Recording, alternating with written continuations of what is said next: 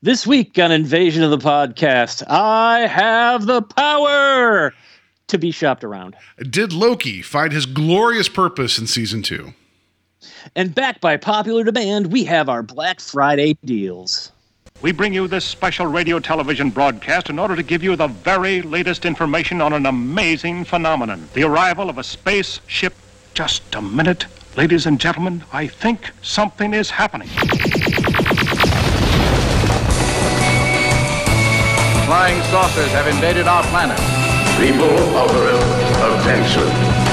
It's the invasion of the podcast. The whole world is under attack. Can it survive?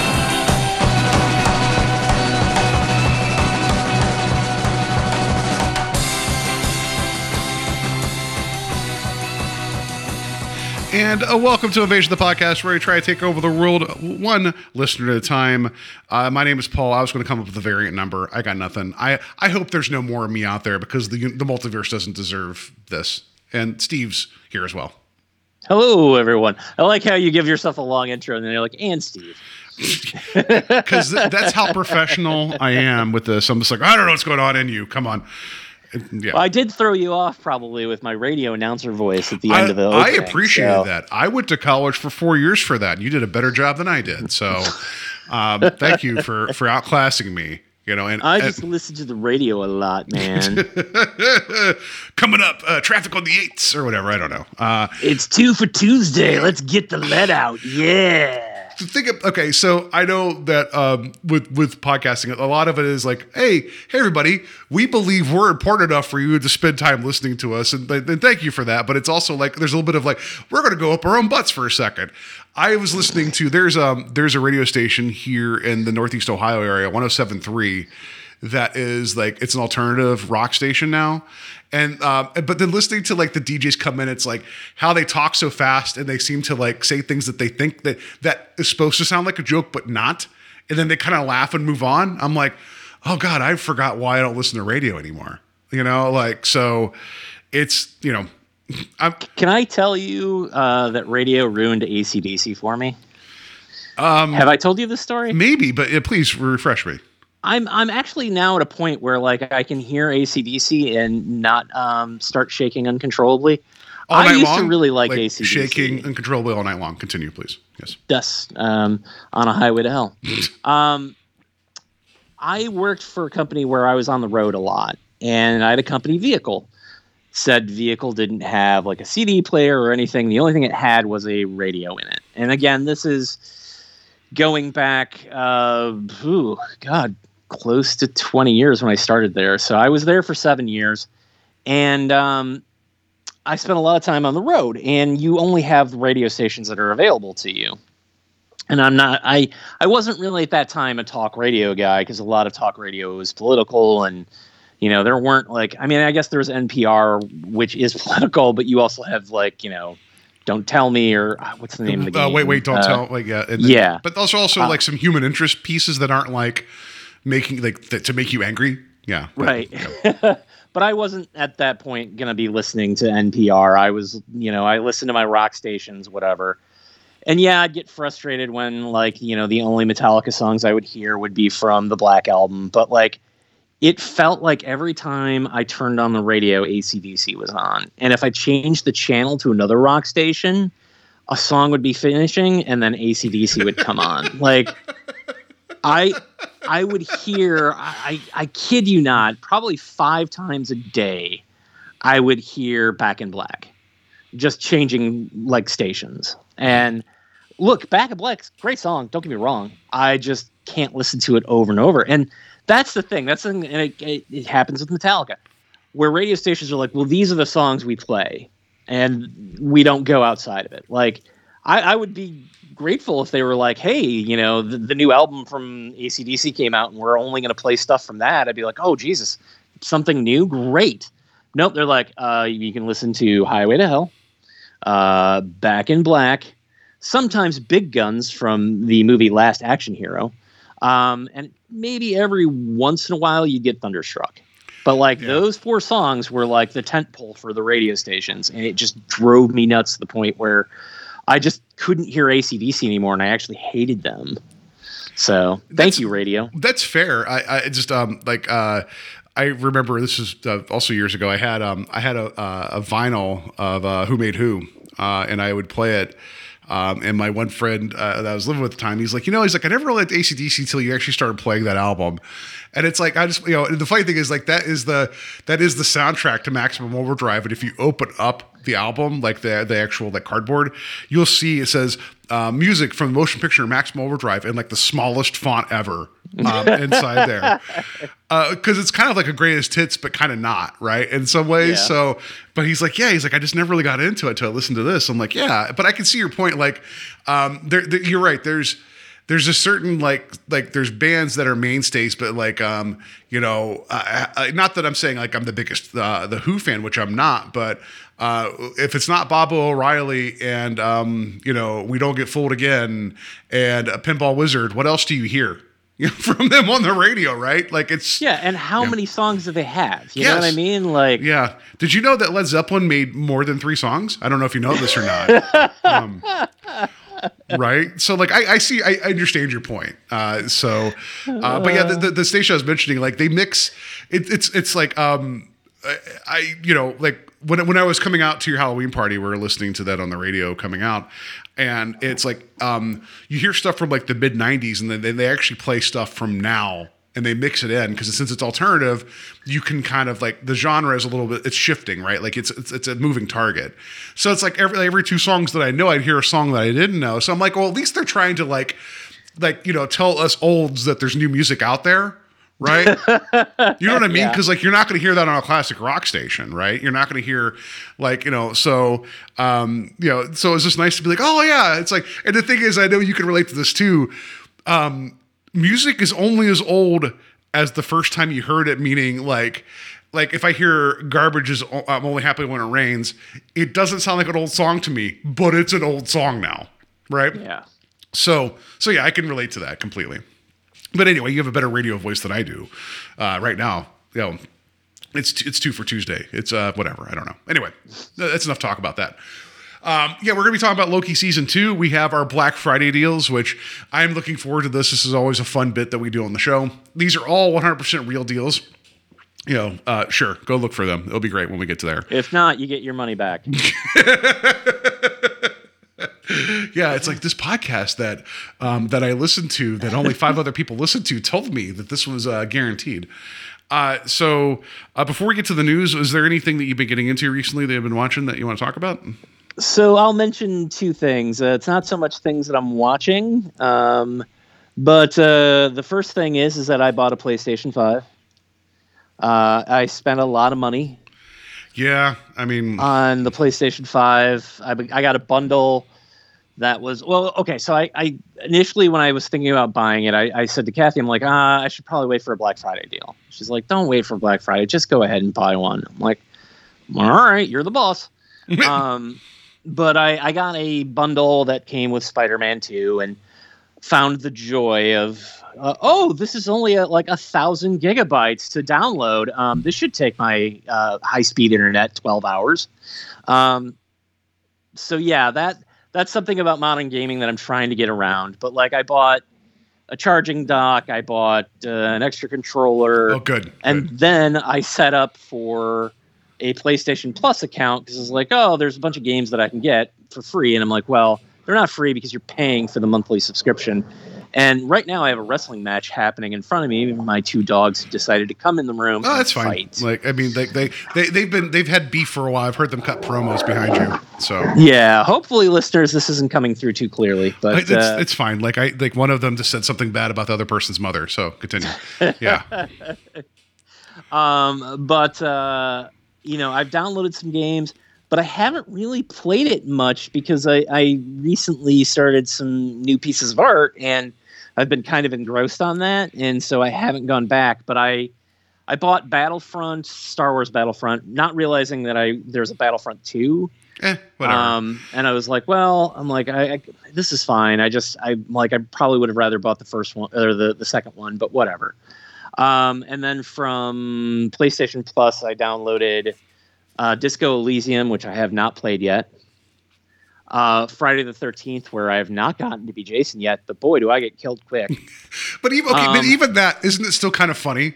Like, it's fun. Is it still one of those things? Like, because unfortunately, that game I think is going to be shut down in January. But I think it's still even being inept is like, well, that tracks, right?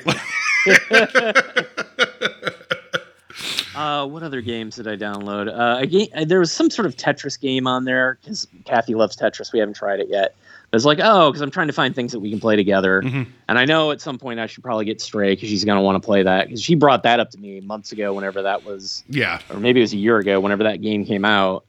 She's like, did you know there's a game where you can play as a cat? I'm like, is it called Stray? She's like, yeah. I'm like, yes, I'm aware of. And then there's one that I'm missing. Batman Arkham Knight. Okay. Which I've only played half of the first level.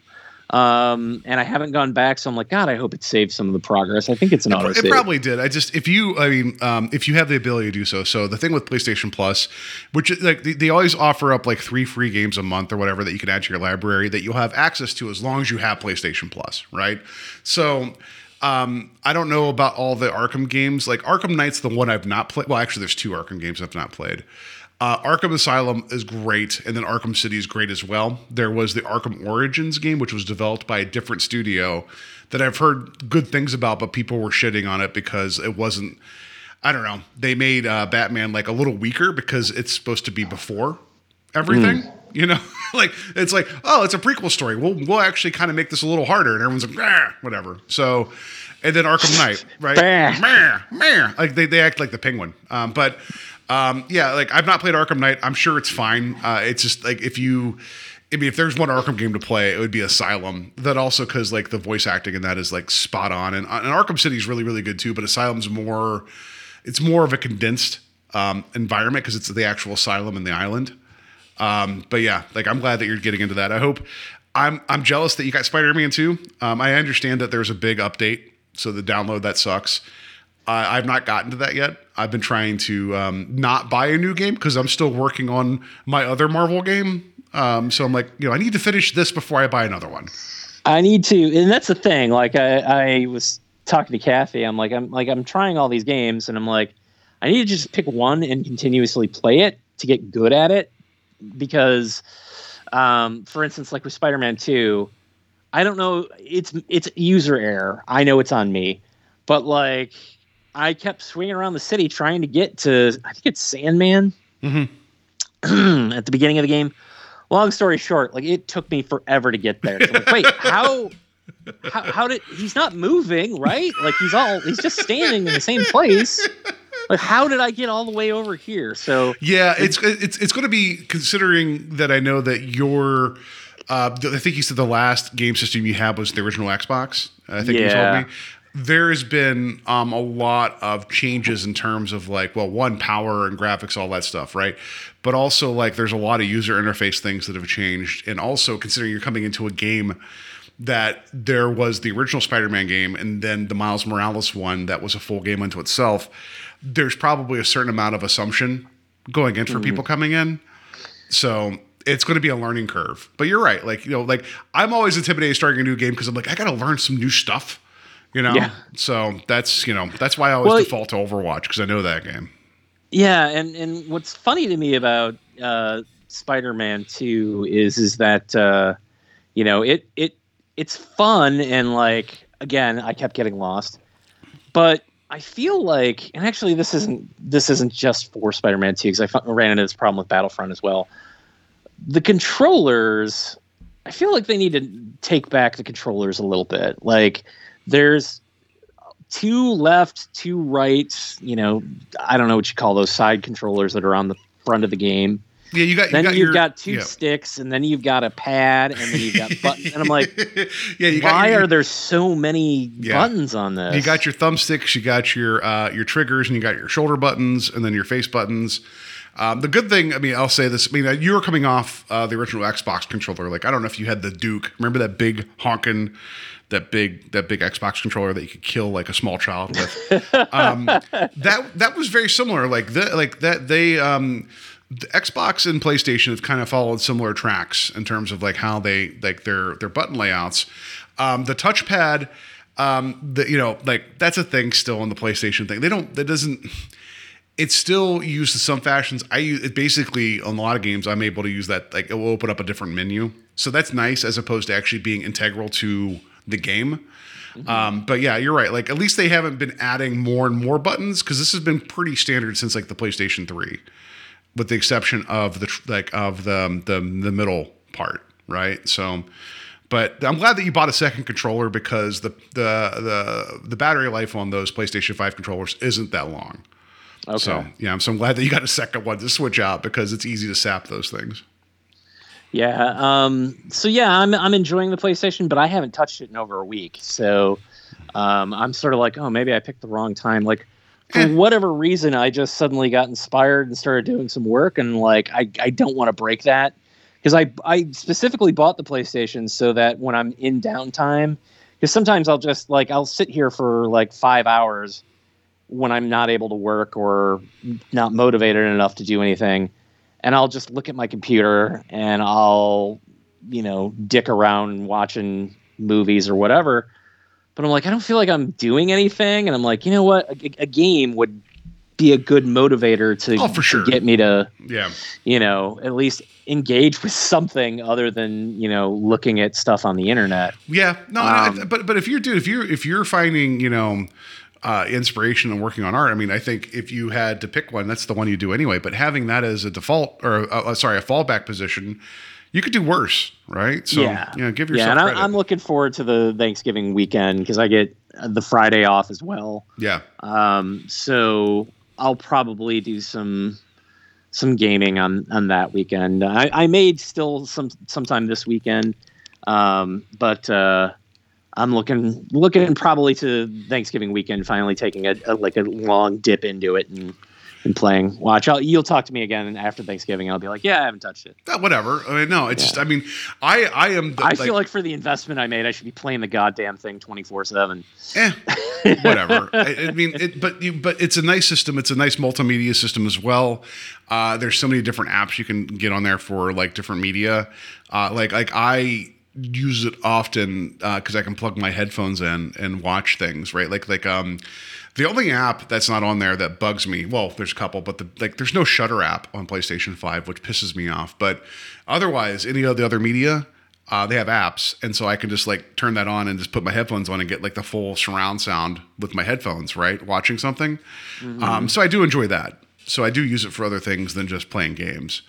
And, and it's a perfectly fine Blu-ray player. It's actually quite a nice Blu-ray player. So, you have other uses for it than just that's the thing. I'm hoping that, I apologize. I keep cutting you off. I'm hoping that the internet did not lie to me, because it's, I was told that it'll play 4K discs, and that 4K discs are not region locked.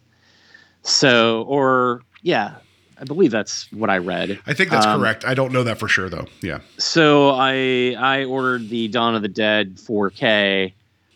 It's coming all the way from England, though. I think England. I don't know where it's coming from. But it's not coming from the States, because it should have been here like a week ago if it was. Long story short, I'm like, well, this is 4 discs, and I'm really hoping that it's going to work in the PlayStation, because I'm not spending the money to buy a 4K player. No. And I mean, I don't have any 4K discs, so I can't speak to that.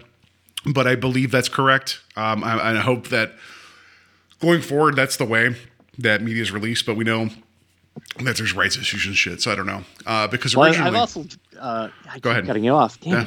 Oh no! Welcome to the show, everybody. You're being me right now. You took the DJ voice and you took the cutting me off. Oh my god! You got bit by a radioactive Paul. Is what happened. Continue.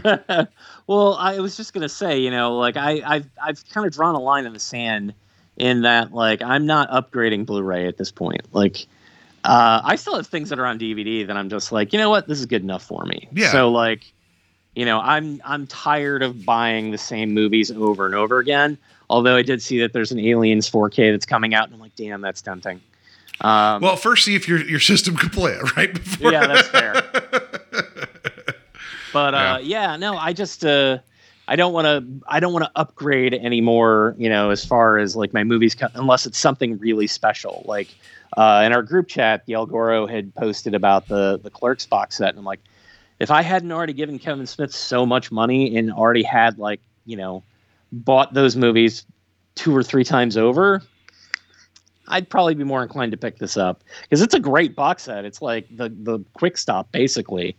But yeah, I'm just like, I'm at a point where, I don't think Clerks is going to look any better no matter what I buy. So.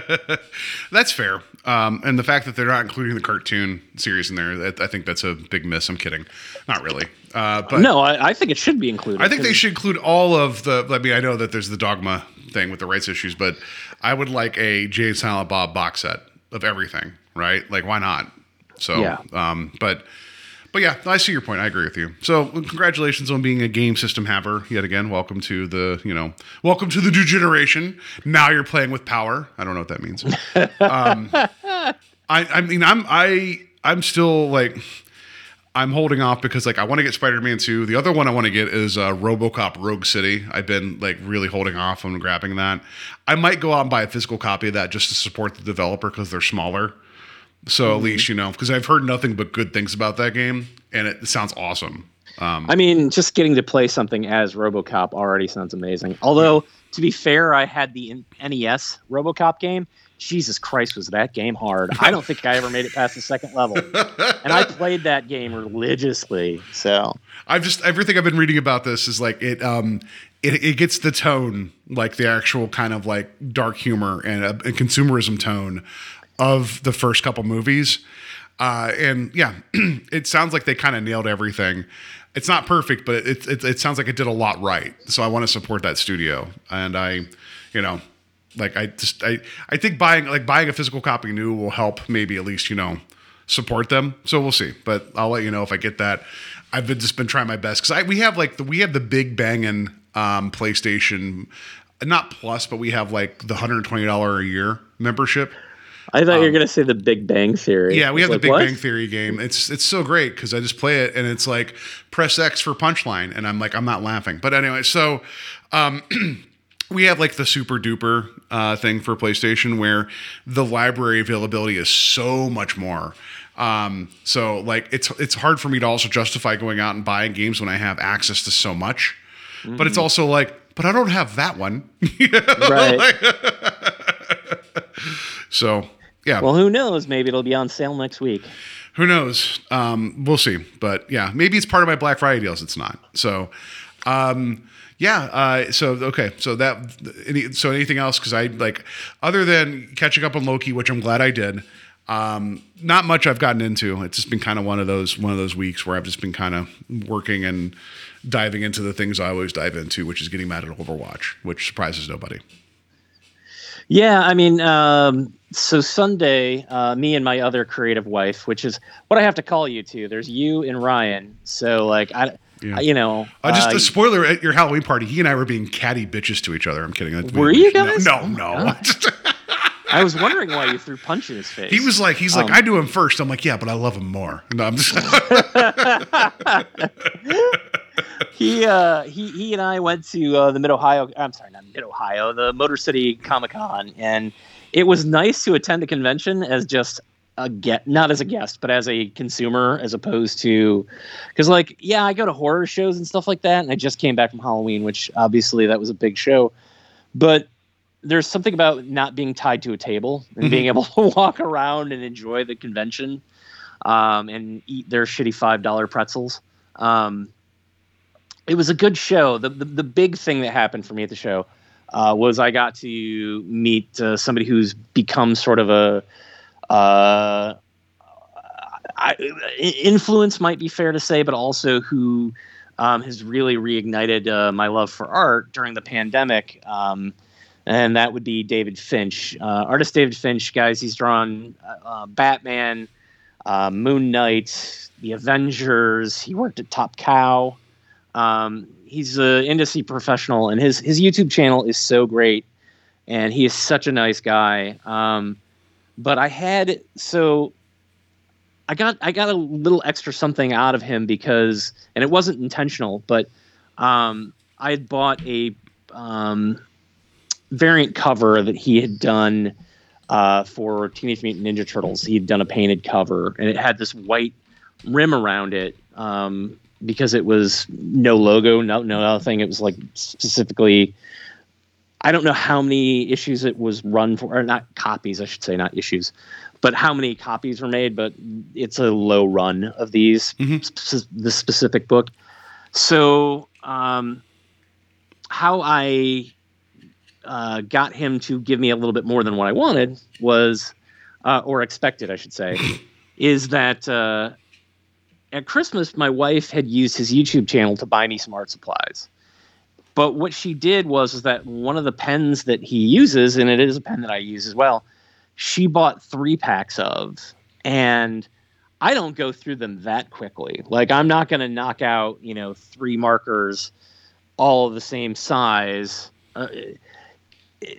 It's funny, like, they can dry up, but as far as like their life is concerned, microns usually you can get a good amount of work out of them before you have to toss them and get a new one. And I knew he used them, but I had 2 3-packs of them just sitting here at the house. I'm like, well, I'm never going to get to use these. I'm like, or if I do, they will be dried out because it'll be 10 years from now. So I was like, hey man, I know that you use these, and I can't. I'm like, I won't go through this many markers in the amount of time that, that it would take before they dry out. And he's like, you give me these? I'm like, yeah. He's like, oh my God. He's like, I only have one of these with me and it's dying and I need one. He's like, here, give me your comic. I was like, okay. So I hand him over the Teenage Mutant Ninja Turtles book that I do. He starts drawing on it. So he did a little remark sketch of a turtle at the top of the page for free. And he thanked me for the markers. So it was a good experience. I know that was a long, round way of getting to that point, but it's very rare that I get to meet well, I should say very rare because I meet people that I respect and admire all the time. But he's somebody who in the last 3 years has become incredibly important to me artistically. And he's just a super nice guy to boot. Like, that's the other thing, is that he's just like, he's Canadian. So already, he's a nice guy. Canadian, like Dale Keown. Canadian. Oh God! Forgot about that. Dale Sorry, Keown's continue. also I'm the asshole. Continue, yeah, please. no, I didn't even think about that. No, so it was a good show. Had a great time hanging out with Ryan. Didn't get to meet Danhausen, sadly. So you're Sadhausen, is what you're saying. I'm Sadhausen, yeah. What's funny, though, is my wife was like, Billy D. Williams is going to be there. Are you going to meet him? And I'm like, no. Because he's been at a couple of shows that I've been at. And she's like, why? And I'm like, well, I've heard from people that he's sort of robot-like. Like, I don't know if they're, like, doping him up or, whatever. But, like, I've heard that, like, people who get photo ops with him, he just sits there frozen like a statue. And, like, you walk up, you get your photo next to him, and then you leave. Like, he doesn't interact with people. No, again, I haven't done it, so I can't say that that's actually what it's like. That's just what I've heard about how he is at conventions. And she's like, oh, okay, I guess that's fair. And I'm like, I probably should get something by him signed, though, because, he is in his 80s at this point. Who knows how long he'll be around. But I was like, I don't know that I have anything that I'd really want him to sign, because I have the script for Star Wars that's signed by Mark Hamill, Carrie Fisher, Anthony Daniels, Peter Mayhew, and David Prowse. But Lando's not in that one. So I can't have him sign that, because I'm like, well, that would be weird to have him sign the movie he's not in of the original trilogy. Mm-hmm. So Ryan picked me up for the show, and we're driving and we're talking. And he's like, you going to meet Billy D? And I'm like, wow, it's really weird. Kathy asked me the same question.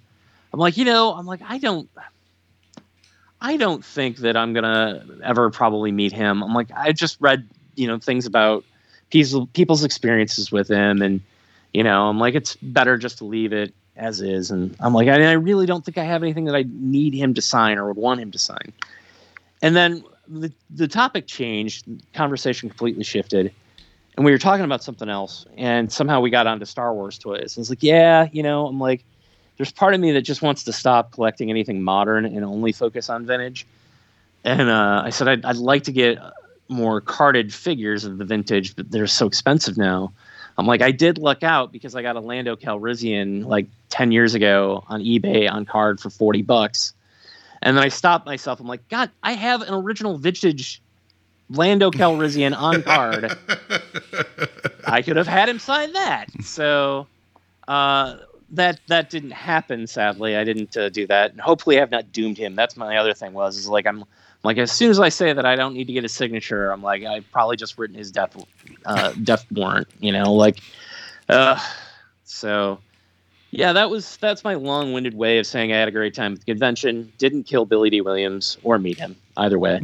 Well, I'm glad that you're setting up the alibi of like you didn't meet him. So if there's a suspicions, like something happens where there's a suspicious death in the Detroit area of Billy D. Williams, we at least have you have an accomplice. Sorry, you have an alibi with Ryan, and you have I didn't meet him. Like to my knowledge, he's still alive and kicking. I haven't seen any stories about him. So was there anything else at the convention that that you saw that was of interest? So I spent my time in Artist Alley, just like trying to support. I'll make it sound like I'm such a saint, but like one of the things that I try to do at a convention, because it's what I hope people will do when they're looking at our stuff, is walk around and look for people who are doing something that isn't. And again, this is not a shot at people who do this, but somebody who's not selling, prints of, every character you've ever seen. Like there are people who just make prints of characters that they don't own. And I'm not saying that's bad. It's fan art. I'm just saying that like it's not what I was there for. So I was looking for anybody who was selling like original things. And I bought probably, it was over 10. It was probably like 13 or 14 mini comics from different people selling wares at the convention. So it was great to just kind of walk through Artist Alley and get to talk to people who are doing the same thing that I'm doing, the same thing Ryan's doing, and just, get to support them and at least let them know that like, hey, sometimes it can really turn you around if like you're having a shitty show and somebody comes by and spends some money at your table. So I try to do that as much as I can. So that was probably the other big thing that I did was the Artist Alley stuff. And, you know what? I can finally say the famous line from Mallrats. I found there was a guy with a bunch of dollar comics or whatever, and I'm going through them. They had a bunch of Punisher War Journals in there, like the Jim Lee ones. And I'm like, I don't own any of these. These are $1. And one of them was Punisher War Journal number 8, which is referenced in Mallrats. So I'm like, I can finally say the line. But what I also love about it is that cover is the cover that I think they used for promotional images for the Punisher for like 10 years. If you saw it, you would recognize it. It was on the video game for NES. It's a purple background. It's just the Punisher standing in front of a purple background with a gigantic gun drawn by Jim Lee. It's a gorgeous piece. But I was very happy. Yeah, I googled that.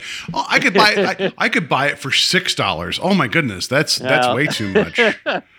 I'm kidding. For whatever reason, I hadn't run into those in dollar bins, so I was like, oh. And I wasn't reading Punisher at that time, so it was kind of cool to pick those up. I always like the dollar finds, They used to be what we call the quarter bins, but they don't really exist anymore. Now they're the dollar bins. Thanks, Biden. I'm kidding. I don't know what that is. No. I could also buy it used for $2.79. What would be the shipping? Probably $5. I'm good. You know me with my frustration about eBay shipping, but yeah, no, that's cool.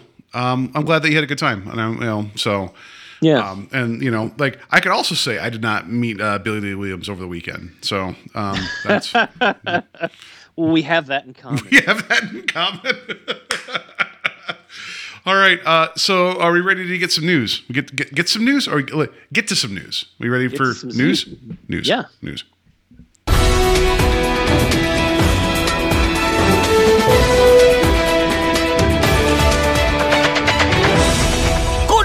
Everyone. I mean, there is good news because with the strikes being over, with the writer strikes and the actor strikes being over, I feel like there's actually news coming through now.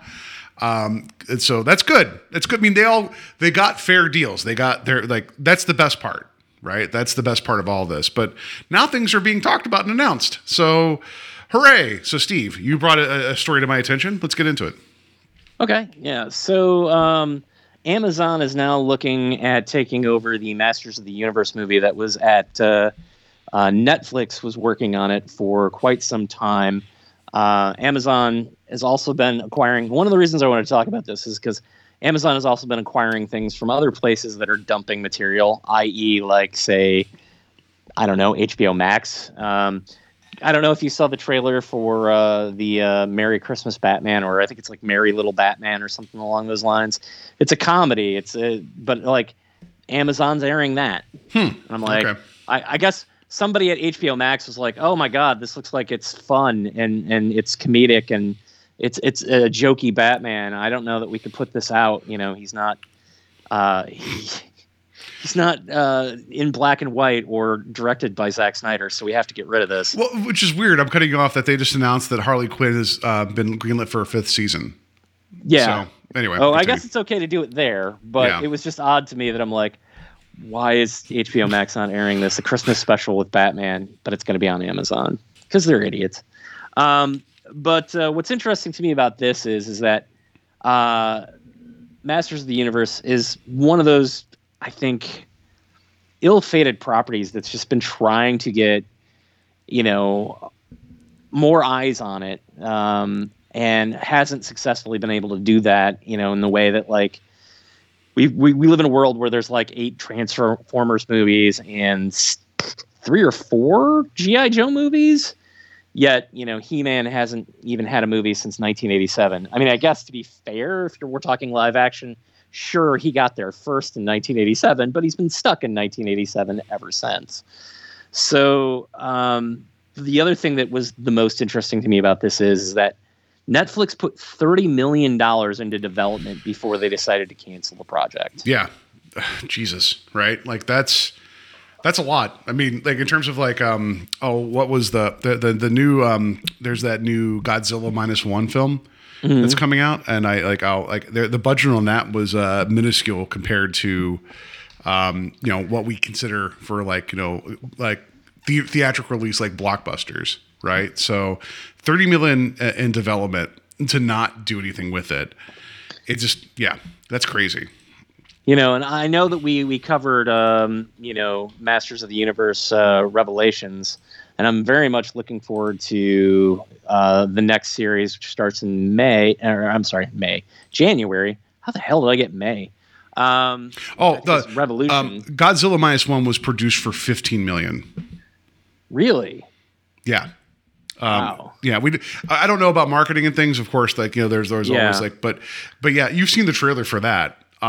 It looks banging, right? It looks like it's going to be a great film. But $15 million for a theatrical release Godzilla film that is released in theaters. Netflix spent $30 million on a film they're not going to do anything with, like or pre-production on a film that's not even made yet. Continue. Yeah, please. And the other thing is that they're talking about the budget being around $200 million. I'm sorry. I get it. You don't want to go the canon route and go super cheap, but $200 million is way too much for a Masters of the Universe movie. I don't think there is enough in that film. Like, you look at something like Dungeons and Dragons, which everyone seems to love. I'm gonna watch it soon because I told Ryan I would. Because he's been on. He's like, "Have you watched Dungeons and Dragons yet?" And I'm like, "No." He's like, "It's great. You got to watch it." It's a lot of fun. Right. Yeah. And that is probably as popular of a property as Masters of the Universe, I would think. And you couldn't get people to the theaters for that. Like, I feel like $200 million for Masters of the Universe is just, it's way overspending. I mean, maybe that's your if you do really well on your first one, maybe that's your sequel's budget.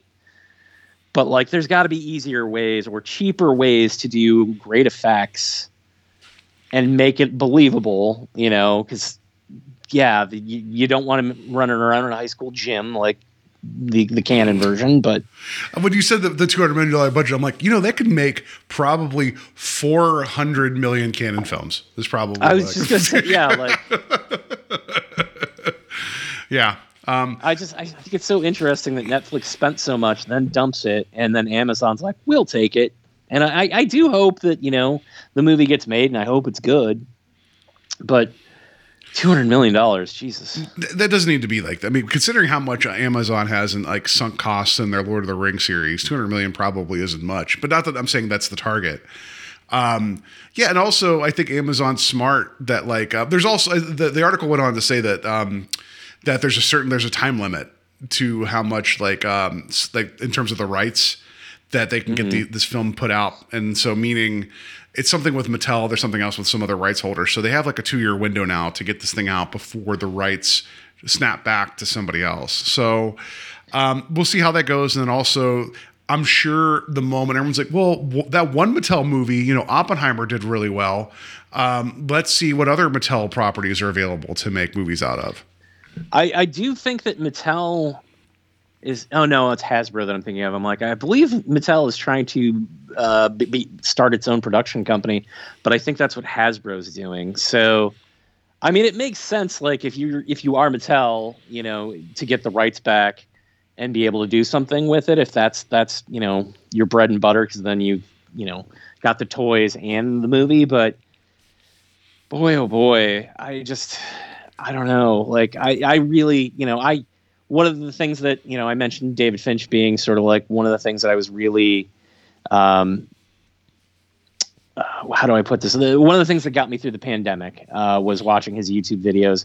I sort of fell in love again with He-Man in Masters of the Universe during that period as well. And I'll be there opening night for a movie, but I just don't know that $200 million is gonna. They're not gonna. I don't know. Yeah, maybe they'll make it back. Maybe, but it's like I think also maybe that's a property that might be better if it's refocused. Like clearly, then you and I both liked the first series of the Netflix update, right? And we're looking forward to the next one. You liked the new Turtles movie. I've not seen that yet. The new Turtles movie is so much fun. Yeah, and I need to sit down and watch it. But why not maybe approach that with like a different stylistic edge, and then go that route and spend that money there, because that's all. I mean, the visuals are going to be kind of baked in, right? Because you kind of have. I mean, I'm not saying that like, oh, you could just make an animated movie and do whatever you want with it, but you kind of can, right? Like, I don't know. It seems obvious, and this is going back to the Turtles, but Jackie Chan as Splinter is just genius casting. I really love Splinter in this movie because he's more of a dad. He's more of a grouchy dad than he is a master. And he's, clearly cares about his kids or whatever, but I really liked that take on him. And then you have it being delivered by Jackie Chan. It's so much fun. I know we just switched on a dime there, what we're talking about. But if you guys have not seen the new Teenage Mutant Ninja Turtle movie, it's phenomenal. I need to. I've been dragging my feet on it. It's not because I don't want to watch. I just haven't watched it yet. So that's okay. You can use my Paramount Plus account. Thank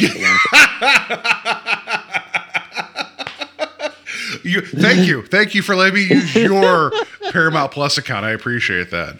I was using your Paramount Plus account to watch Lower Decks. I got caught up on that. I will say that every time I go into it and it pops up, I'm like, Jesus Christ, how many people are using this? It's most of the Eastern Seaboard. I'll just say no. I'm kidding. No, they're Paramount Plus. They don't care right now. They're not going to crack down like Netflix. Not yet, anyway, right? But so yeah. That's the one I'm like, no, please. There's multitudes here. Like, please.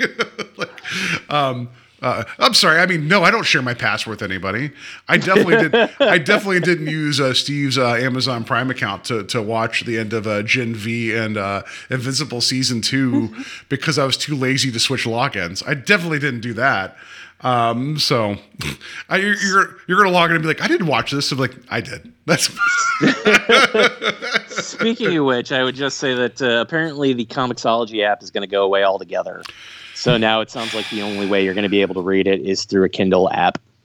All right. Well, so just giving you a heads up. We'll figure it out. We'll sail the high seas and we'll fly the Jolly Roger. We'll figure it out. Anyway, so yeah, maybe a live action He-Man movie, sure. But I'm like, there's other ways to do that. It's a property that clearly we've shown that is capable of reinvention, and Amazon taking a look at it. I think we're at this point in 2023 where known commodities sometimes go further than original properties, so we'll see how it goes. Same thing to be said whenever was it Warner Brothers was like, this was it Coyote v. Acme movie that's already done that people like? Nah, like we're just going to just destroy it, and everyone's like, no, it's great, and they're like, okay, well, somebody can pick it up. Like that's crazy to me. We live in such a weird time now. Like at least in our relationship with the entertainment that we take in, or the content that we take in, although I hate the word content, it's like, well, this movie costs $90 million, but we get a $30 million tax credit if we throw it away. And it's like, you're still losing $60 million. You don't think you could at least make $30 million theatrically? Or have faith that there's going to be a tail that will eventually pay off or break even, right? Like, because there's some properties that we know, like, catch fire later, right? And also anyway, that's a whole other conversation for another day. But yeah. So yeah, He-Man. Hopefully, it will show up in one form or another, and hopefully that we'll support it, and it should be fun. But yeah, I think that was worthy of mentioning. But yeah, anything else before we move on to the next story? Yeah, I mean, the last thing I'll say is I know I keep saying like $200 million is too much, but like give that to somebody like Guillermo del Toro. Give him $100 million. I bet you. He makes an incredible Masters of the Universe movie for half of what you are going to spend on this movie. Yeah. Well, because that was the big thing, too, where Marvel, when they've been refocusing, right? We'll talk more about this a little bit later. They've now said that the new Blade movie is going to be R-rated and under $100 million. Good call. Good call. Yeah. Right? So, like, you could still, like, then also it's like, oh, what if you make a good movie that people like, and then over the course of 4 weeks at the theater, you've made your money back? Oh no, that's so weird. Anyway, so yeah, we'll talk more about where Marvel's at here in a minute, and by a minute, probably an hour from now. Who knows? Anyway, so next story here. Legendary Jaws poster artist Roger Kastel has passed away. He was 91. And also, I know when I sent this to you, Steve, he was he did the Jaws poster that we know. That has been aped and so many times. And he also did the Empire Strikes Back poster, right? So I know this is one of those artists that is important to you and your wife, and you're both growing up with the pop culture that you love. Yeah, and it's funny because Jaws is her favorite movie. The Empire Strikes Back is my favorite movie. It's funny. I hadn't even put that together until you said that. Like literally, it's her favorite movie and my favorite movie. Had the same poster painter, and the Empire Strikes Back poster was inspired by Gone with the Wind, but I just this image has just been stuck in my head for over 40 years, and I can't think of a more perfect poster for the movie. Like I love that poster so much, and that's not to take away from Drew Struzan, guys, because like Drew Struzan, wonderful, but I will also say that he was the one who brought it to the attention of our group. I think he would. Was it you who sent it to our group chat? Yeah, he has a Facebook page that isn't always. He doesn't really. I mean, it's his, and I'm sure he has a crew, but he, I'm sure they asked him about it, and he made a statement, so I shared it to you. Yeah. Yeah. Just an amazing artist, and again, I know we lament the death of the movie poster being painted or being done in any sort of creative way that isn't like just people being photoshopped onto a blank canvas. Mm-hmm. I truly admire, you make something and you never know what's going to happen with it, if people are going to like it, if people are not going to like it. But like that poster for Jaws is literally like, it's so synonymous with the movie. It's so synonymous with its marketing. Mm-hmm. that painting is on pretty much every Jaws item, at least as its tag. And, they're not putting Jaws for the revenge. They're not using the 3D poster from Jaws 3D. No, it's this poster, and it's amazing. And what Struzan said here, what was him or one of his associates that posted this said, could the lesson be to appreciate all the more our living art, our living creatives, right? So I think that's important, but also speak to the Jaws poster, which we know is the iconic thing of the great white going up towards the person that's swimming. That poster encapsulates what this movie is. It doesn't tell you everything, but you get it in one image. And that's a hell of a thing. Yeah. I mean, they say the same thing about comic books, like the comic book cover should grab you. It should be the thing that makes you want to pick up that book. I don't know how you look at that poster and not go, God, I want to see that movie. Mm-hmm. You know what I mean? Like, it's so iconic. It's hard to even like talk about it and say something new, but I don't know how you see that poster and not be like, yes, ticket for one, please. And it's so meme worthy, right? Like that's what I'm like. I mean, I'm not trying to discredit the art. It's just that it's been, even if you've never seen the film, this image, right? Like it's one of those things that's been burned into the collective like knowledge. And I mean, also the music too, right? Like you can't ever separate the two. But yeah, like even like it's just it's it's a bummer. 91. I mean, like all things considered, good run, right? But that and like how like you get you like it's one thing I guess to be like I made this one thing, but it's like well you did Jaws. And it's like what else did you do? Empire Strikes Back. Okay, what else did you do? Do I need to do anything else? Yeah, I mean, he did other things. He also did comic book covers for Doc Savage, which I have to admit, I never read Doc Savage. Have you? No, I have not. Okay. And he also did books such as The Invisible Man and Jackie Collins' Hollywood Wives. Oh, that one. Yeah. I have read. I own 3 copies of that. I'm kidding. No, not really. Okay. Yeah. So, he did do other work. Some of the other films he did... I had it pulled up here. There was a movie called Dr. Faustus, which I'm not familiar with, but it's a Richard Burton, Elizabeth Taylor movie. And then also The Great Train Robbery starring Sean Connery. So just a hell of a run, 92. That's, we should all be so lucky. You know what I mean? Yeah. So sad to see him go.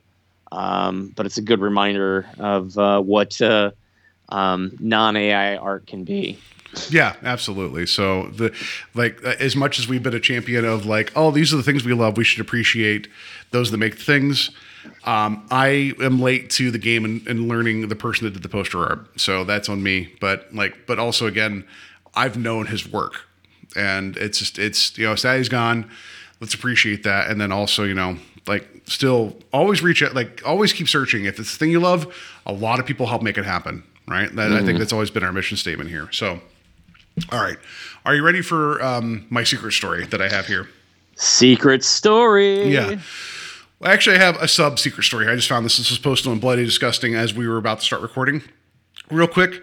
It looks like Monkey Paw Productions, Jordan Peele's production company, Universal and Jordan Peele's company, Monkey Paw, are going to be remaking The People Under the Stairs. I love this idea so much. I love it so much. I think it's a great idea. So no details have been released yet, but it's that's where we're at here to start. So as much as like that film has a lot of social commentary and I think it's an underrated Wes Craven film, I cannot wait to see who gets involved on Jordan Peele's side to make an update. Yeah, I mean, I love Craven's work, but I have to admit it's not one that I've gone back to recently. I definitely need to give it a watch because it's been a while since I've sat down with it. But yeah, I mean, God, now that I think about it, that feels like a Jordan Peele movie. Yeah, right? Yeah, for sure. It's it really does. Considering the care that they put into the Candyman sequel, reboot, whatever, and others, this is you couldn't have picked almost a better property for them to handle to make another one or an update, right? I'm excited for this, even without details. Yeah, I'd be very curious to see what this is going to be, and I shouldn't say this because I'm still going to go out and support the movie, but hopefully Nia DaCosta's reputation in Hollywood has not taken a hit because of what's happened with the Marvels, But I mean, oh, you mean that movie with women in it? No, I'm good. I love the Candyman remake, and if it's not Peele himself doing it, then man, I think she'd probably do an amazing job with it as well. I agree, but yeah. Anyway, so I just wanted to get that quick hit from you. So, all right. So here's the other story. This is not this, right? Company will pay someone $2,000 to watch 12 Hallmark movies. A subscription box company is seeking a special Christmas movie maven to get paid $2,000 to watch and rank 12 Hallmark movies. Hallmark holiday movies, as opposed to regular Hallmark movies. They're all holiday movies. Bloomsy Box, which I hate that I said that out loud, said the chosen candidate will also receive an ample supply of Ghirardelli hot cocoa, 2 pairs of fuzzy socks to guarantee a cozy watching experience.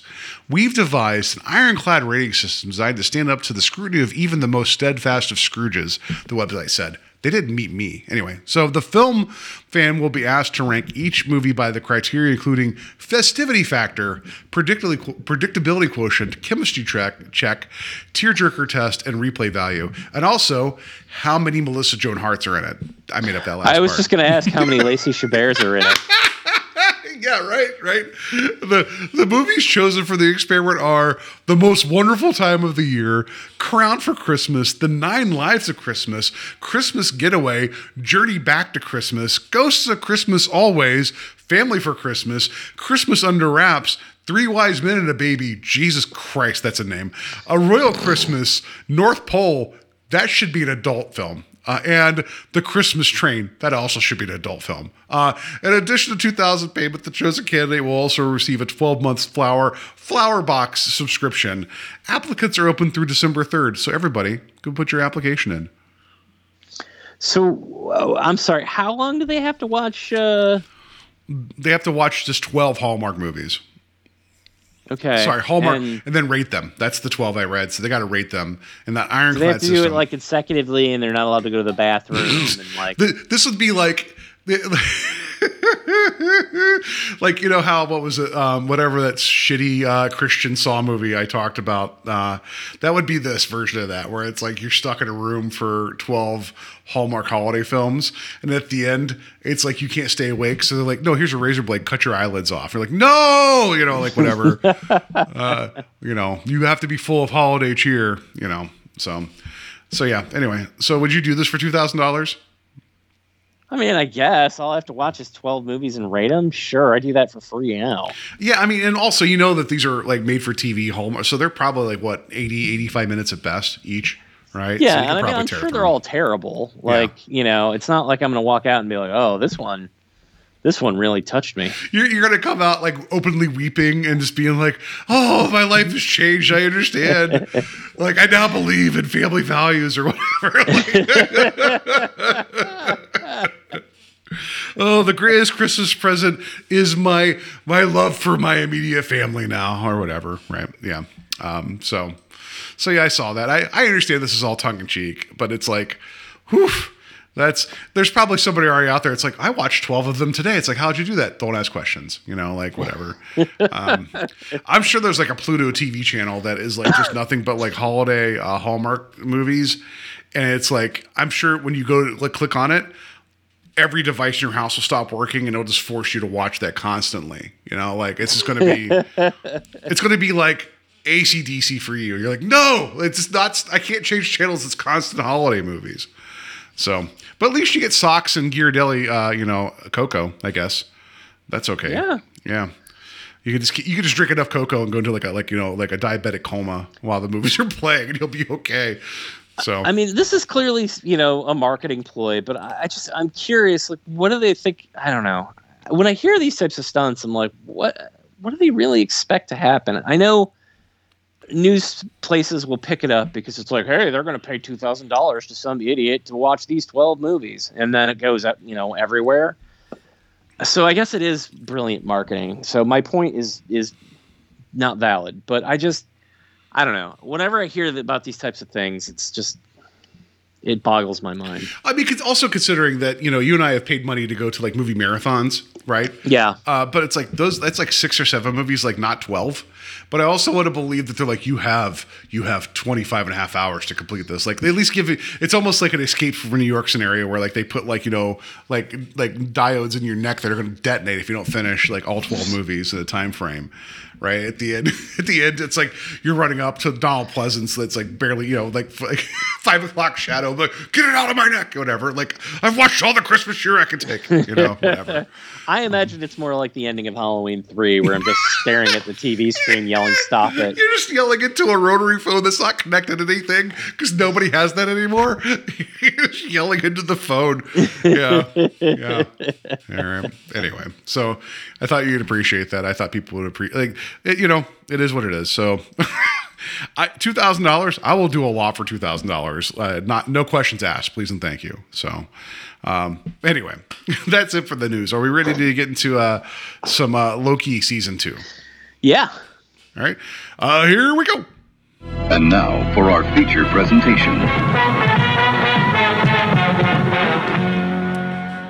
So, Steve, you said you had a brief soliloquy set up, right? Like a poem that you want to. I'm kidding, but you had some information you want to get into. Yeah, it's not so much information, but what I wanted to do off at the beginning of this discussion that we're about to have is really kind of talk about Marvel television as opposed to focusing on the films. We're going to talk about Loki season 2, but more importantly, I think it's because specifically there is what people are describing as a fatigue going on. Kind of look at what Marvel has put out television-wise and assess really how they're doing. And what I wanted to do was go through. I've got looks like there have been 7 seasons of shows before Loki 2, or Loki season 2, I should say. And what I wanted to do was just kind of rank them. And, you don't have to be scientific about it, just an A through F scenario, so I think overall, I'm going to say that we're probably, knowing what I'm going to answer, I have a feeling like the franchise overall, not franchise, my apologies, the shows that we've gotten so far are going to average out to about a B, but we'll see. And I'm curious to see where you're going to fall into. So WandaVision, how would you rank that? Was that an A for you, B, C, D, or F? I'm going to give that a B+. I thought it was phenomenal. Okay. I'm going to put it as probably, I wasn't anticipating B, or I'm sorry, I wasn't anticipating B.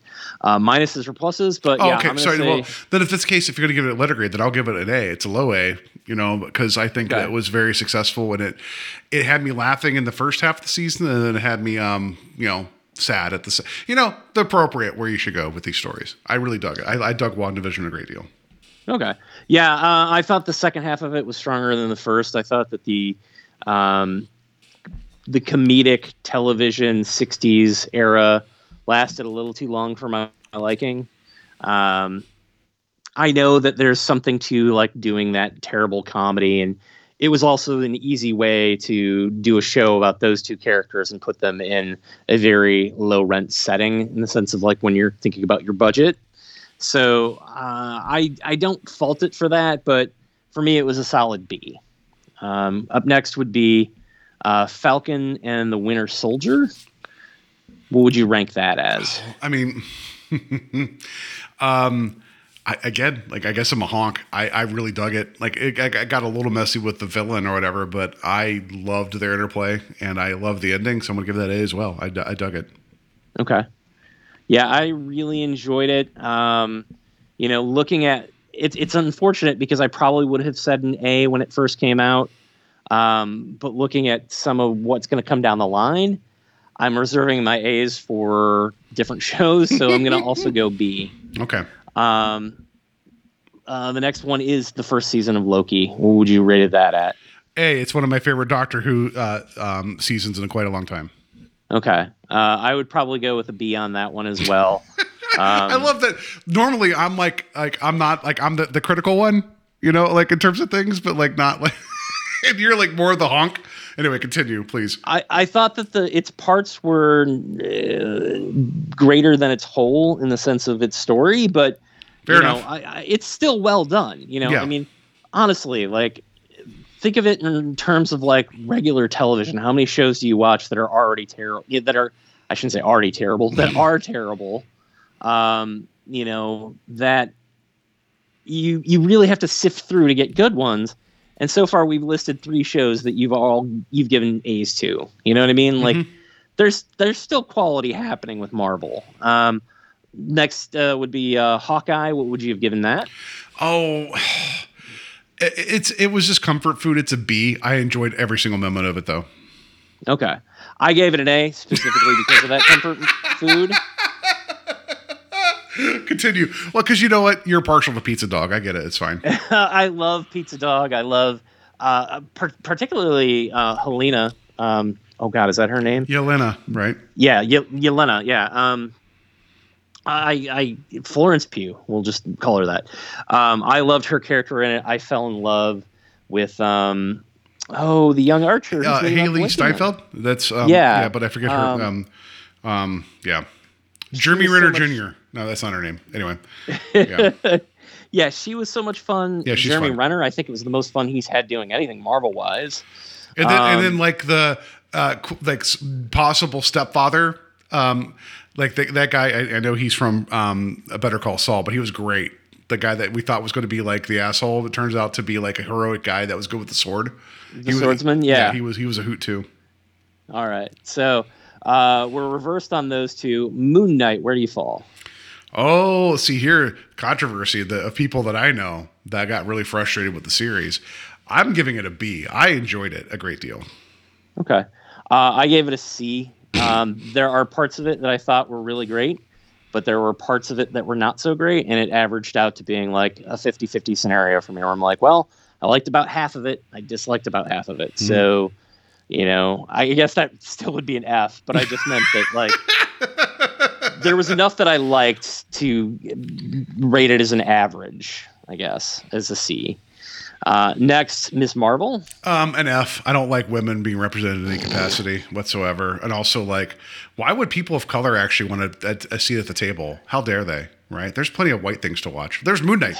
The Moon Knight's white. I'm kidding. No, I adore. Like, if there's a letter above A, like like not just A plus, but like a secret letter. I adored Ms. Marvel. Yeah, I mean, I can't even go on. Like I always talk about how much I loved Ms. Marvel, and I should say real quick here, guys, we were gonna talk about Ms. Marvel the Marvels for this episode. However, I got sick over the weekend and wasn't able to make it to the theater. And Steve warned me ahead of time so I wouldn't go out and get angry at the theater. Yeah. So I appreciate him looking out for me. So. I should also say that I was going to a convention on Sunday, so I had plans that I couldn't get to the theater. We both specifically planned not to meet Billy D. Williams, so that ate up a lot of time. Exactly. So next up would be She-Hulk. I loved it. My God, I am a honk. I'm going to give that an A as well because the comedy for me worked really, really well, and it from what I understand, it mirrored the comics incredibly well, and it was not afraid to take the piss out of things. I really enjoyed the series. Yeah, I gave that one an A as well, simply because it gave me.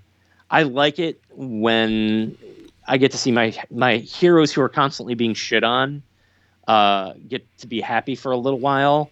And She-Hulk is a wonderful show, don't get me wrong. So I'm not basing it only on this, but the fact that we got to see a happy Matt Murdock Daredevil was wonderful. And also we get to meet the character of Madison where the Y is not where you expect it or whatever it was.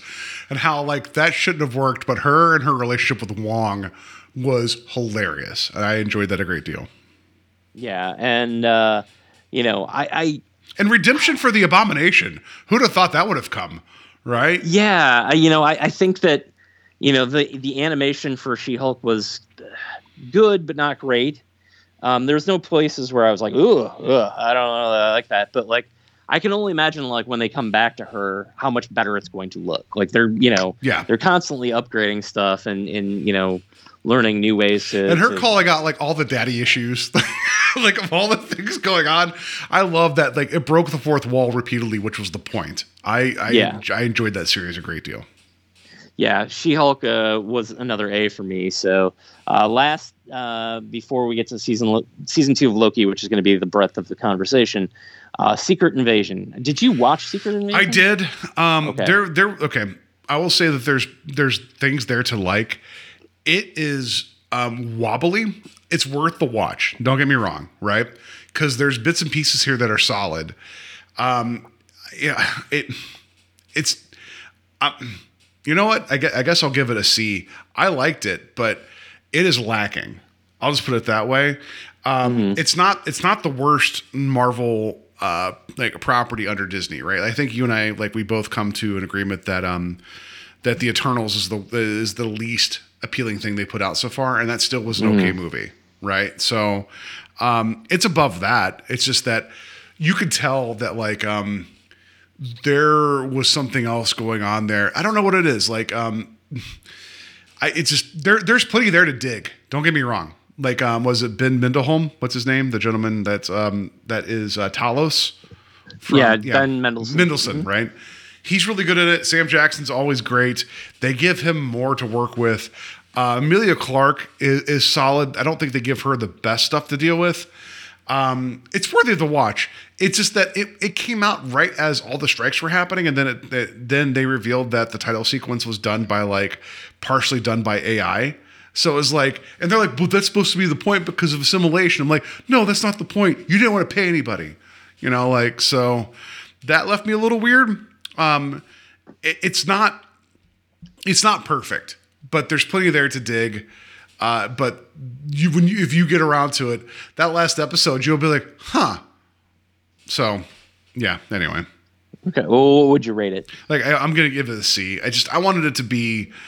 You could see the potential there. It just didn't deliver on it. I'll just put it that way. Okay. I did watch it, by the way. So you and I come out at the same place. I'm sorry. Spoilers. You watched it. Okay, but you want to? No. I'm just saying you and I actually, for once. Well, I guess Miss Marvel and She-Hulk we agreed on, but I would also give this a C. There's enough there that I'm like, okay, it's not a D or an F, but there wasn't enough there to be like higher than a C. There's some good moments. When they introduced the idea of what's going on with the Skrulls and their adaptability, and I'm trying to speak in general terms. Of their ability to ape others, like in terms of like taking on abilities and things. Whenever they got to where they got, I was like, that's really cool. But then it wasn't cool. I don't, like, how do you screw up that last fight? But they kind of did.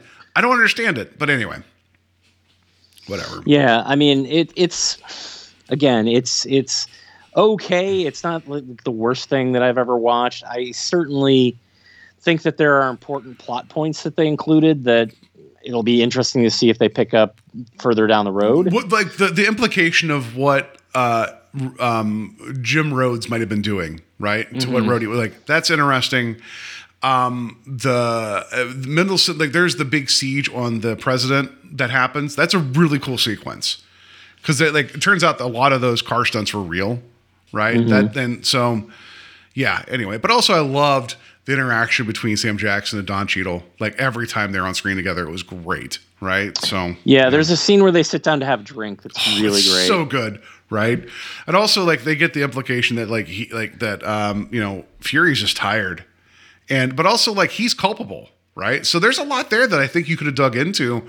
It just didn't quite deliver. So you're mentioning all the live action stuff. I don't know if you put in What If. I didn't put in What If only because I wanted to look at the things that technically will affect the Marvel universe. The Marvel Cinematic Universe. What If is what it is. It's not. It's not going to impact future storylines. That's fair. So yeah, I guess I'm a little higher than you are on some of this stuff. But yeah. Continue. But I mean, you gave 5 A's out of 8 shows. That's a pretty good average because the other grades that you gave were 2 B's and 1 C. And even with you giving B's, it's like, I don't know about you, that's enough to get through the majority of, like, higher education, pretty well. And no one's going to look at you sideways, right? Like, Zack Snyder would do better getting B's.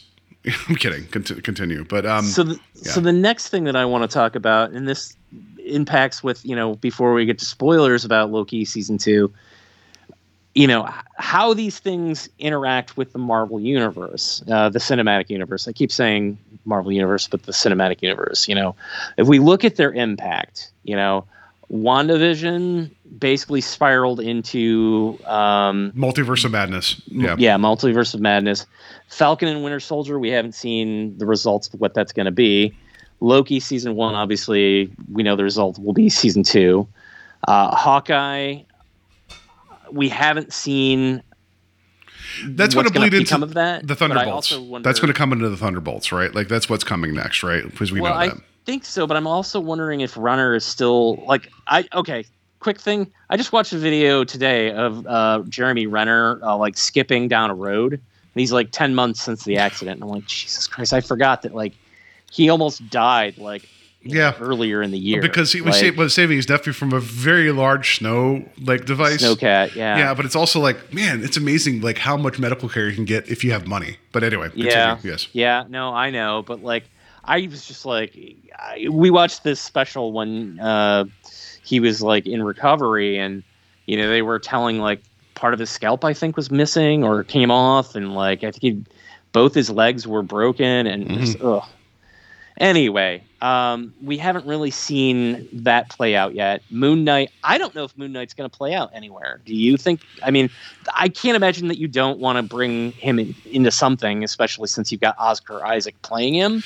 So the rumor is, and by rumor I mean the internet, so take that for a grain of salt, right, is that if there is going to be a season 2 of Moon Knight, which we can get into, so it's the Kang of it all.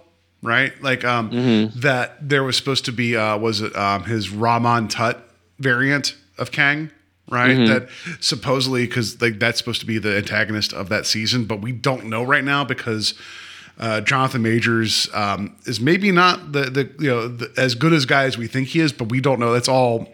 There's a lot of shit going on, and there's a lot of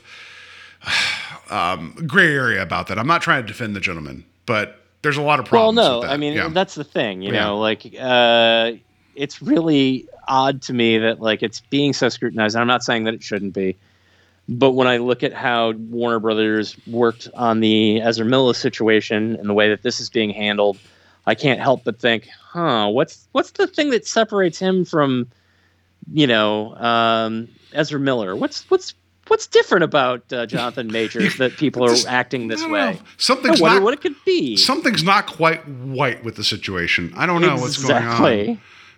Although to be fair to Marvel, though, maybe they're looking at how the Flash did. They're like, oh man, maybe we shouldn't back this horse and we should get away from it. I don't know. Like that whole thing's still in flux. I'm not trying to pussyfoot around it. Like there's been a lot of like bad allegations against Jonathan Majors.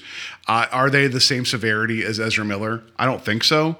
But still, that doesn't mean that he potentially still didn't hurt people. Right. So like that, but yeah, anyway, so that was the rumor, is that season 2 was going to deal with a Kang variant, which that was supposed to be the blueprint going forward. But I know that, and I know that there's books and articles that I've not read that like Marvel is like panicking behind the scenes about everything, rightfully so. So we'll see how this goes, right? Like whatever's coming next. But that was supposed to be the rumor. If we get a season 2 of Moon Knight, I'm down with that because they've also introduced the third personality, right? That is in that. We'll see. Yeah. I would actually prefer it if there wasn't a season 2 and he just showed up in like some, I want one of those. And again, it's because we've been spoiled by Endgame. I want one of those big battle scenes where we pan over and then suddenly like, oh, it's the Avengers, but also, oh, there's Daredevil. Oh, there's Moon Knight. Like all these other. I would love it. Coming to the fore. And then, somehow you got what's his name to come back as Luke Cage just to show up. I would adore that in a heartbeat. Right. So right. And I think it's still rumor, but I think Kristen Ritter's returning as Jessica Jones. Yeah, we'll see what happens with Deadpool 3. I think that's going to be the linchpin, right, going forward, because I know supposedly the rumor there is the TVA is involved. So we'll see, right? So anyway, so what you're talking about is the roadmap, right, of this whole thing where there's been multiple articles written. I saw one on IGN.com that said that Marvel's greatest strength is now its weakness, right? Mm-hmm. Like how they built this head full of steam going into Endgame, and then after that they didn't really have a plan, and they're like, well, but Kang. I'm like, yeah, Kang's cool, let's do it. And then it started to kind of get away from them. That's fair. So let me hit the spoiler button now, just so that way people know, because we're going to spoil Loki season 2. I don't know if we're going to get to it right yet, but I think it's important. I'm just going to throw this out right now. Do you know why they are called spoilers? So, I think Loki season 2 does a good job of splitting the difference between we can go forward with this or not, right? And either it's satisfying enough of we can move forward with the idea of Kang being this threat, or no. And I can't believe they somehow made that make sense in both halves. What's interesting to me is there is a line in, I think it's the last episode, where Mobius, I think, is going over some of the stuff, and he mentions that, there was one instance of a Kang, Earth 616. He's talking about Quantumania. I can't remember what his other name is on the show. So I'm it's Kang, but he doesn't call He Who Remains. Yeah. Yeah. There was one instance of He Who Remains in the 616, but that's what they used to call me at Denny's sometimes at nighttime. They'd be like, "God damn it, it's He Who Remains." I'm like, I want my moons over my hammy right now. They're like, "It's He Who Remains." Anyway, continue. Sorry. All right. It's like Homer Simpson at the seafood buffet. It's like they said it was all he could eat, and there was no more food. I mean, I think it does walk an interesting line of we could still go forward with this plan, or we can completely abandon it. Yeah. I think that I don't think that it's a definitive. I think that there's a way that they could do it either way. And, what I keep hearing, with my top experts out in the field, all my contacts who are giving me, inside information. But, I think this is more of just a hope, as people are they're going to switch to Doctor Doom. And I'm like, Doctor Doom is a great villain to base your next 12 movies on. Don't get me wrong. He's basically Darth Vader and without the Force. But if you're going to go that route, you got to figure out how he's going to fit into everything else, Yeah. I mean, if worst case scenario, because also Shang-Chi was supposed to deal with a Kang variant, the second Shang-Chi film was supposed to deal with a Kang variant as well. If you're going to do Doom, which at this point, I don't know, if you want to recast Jonathan Majors, if you feel like he has caused enough harm, I really don't care. In terms of if you want, because we've learned that variants can look different, right? And if we have Kang is not always looking the same, that's fine. We now have 3 different Lokis that we've been dealing with at this point, right? We have 2 that Tom Hiddleston, and the other, was it the actor that plays Sylvie? I forget her name. The alligator. Yeah, you're right. We have the alligator. We have was it the older gentleman that? Oh God, the very established gentleman that played Loki. We also have, we have. Sorry, we're up to 8 to 9 different. We have Kid Loki. We have multiple Lokis, right? We show the variants are different. And then also we had 3 different Spider-Mans in one film, right? If you want to recast Kang, I think it'd be hilarious. It's not gonna happen. Bring Terrence Howard in as Kang. That will never happen. But I'm saying if you want to recast Kang, then do it. It's fine. This is not a defense. Yeah, go ahead, please. I'm cutting you off for a second here. This is not me defending Jonathan Majors in any way, but boy, he really gives great performances. No, he's good. He's a good actor. I loved him in Lovecraft Country. I've liked him in both seasons of Loki. I still haven't watched Ant-Man yet, so I feel like I'm going to get to it someday. But he's good in Ant-Man, which that ruins one of my jokes later. Continue, when I get to the Black Friday deals, whatever. Anyway, so it's he's a really good actor, and I still need to watch not just him, but Michael B. Jordan with the Creed films, right? And I know he's the he's the villain in he's the antagonist in the newest one, right? Yeah. But if you want to recast Kang, if you feel like you have to cut bait because he's become way if he's shown not to be the trustworthy good person that you thought he was to anchor multiple movies, I get it. I'm not going to judge any company, right, from walking away from that. But they also have a good trap door to change it, right? Because variants, right? We now know there's multiverses. We now know that there's multiple things going on. As an audience, we've been the audience writ large has been sophisticated enough to now know that there's different things that can happen. And if you're just like, yep, we're moving on with this guy, that guy's Kang now, who cares? You know what I mean? Like, I don't know. But with that being said, I also think we talked about like fatigue. I don't know if it's necessarily like superhero fatigue. I mean, sure it is. But I also think that multiversal things, I think, my God, that got hit really, really hard by multiple different films and different franchises. People might be tired of that until Deadpool 3 when the X-Men show up, right? Like, you know, I think that's the big thing. I think that's where the fatigue is, because also, like, did you like how DC tried to get into that with the Flash? It's like, yeah, we're going to have all these different Christmas orb worlds show up. Cool. Yeah. You know, the one thing that I will say about fatigue and the television shows in particular, as much as I'm enjoying them, they feel like, okay, so the way comics used to be is that, you know, there'd be a big event and maybe there'd be side stories that run through the annuals, but you didn't really have to pick up the annuals if you wanted the full story. But then that changed, where it suddenly became, we're going to do this big event, but now there's 30 issues of comics you're not reading that are tied into it. And you the mid-90s story. That was so bad for that. Like, what was it, the Executioner song? Like all the X-Men books kept doing that over and over again. But did you notice that with how Echo, when it's coming out, it's going to be called, they're referring to it as a Spotlight series? How, meaning you can watch this without context, and they're going to give you enough going in.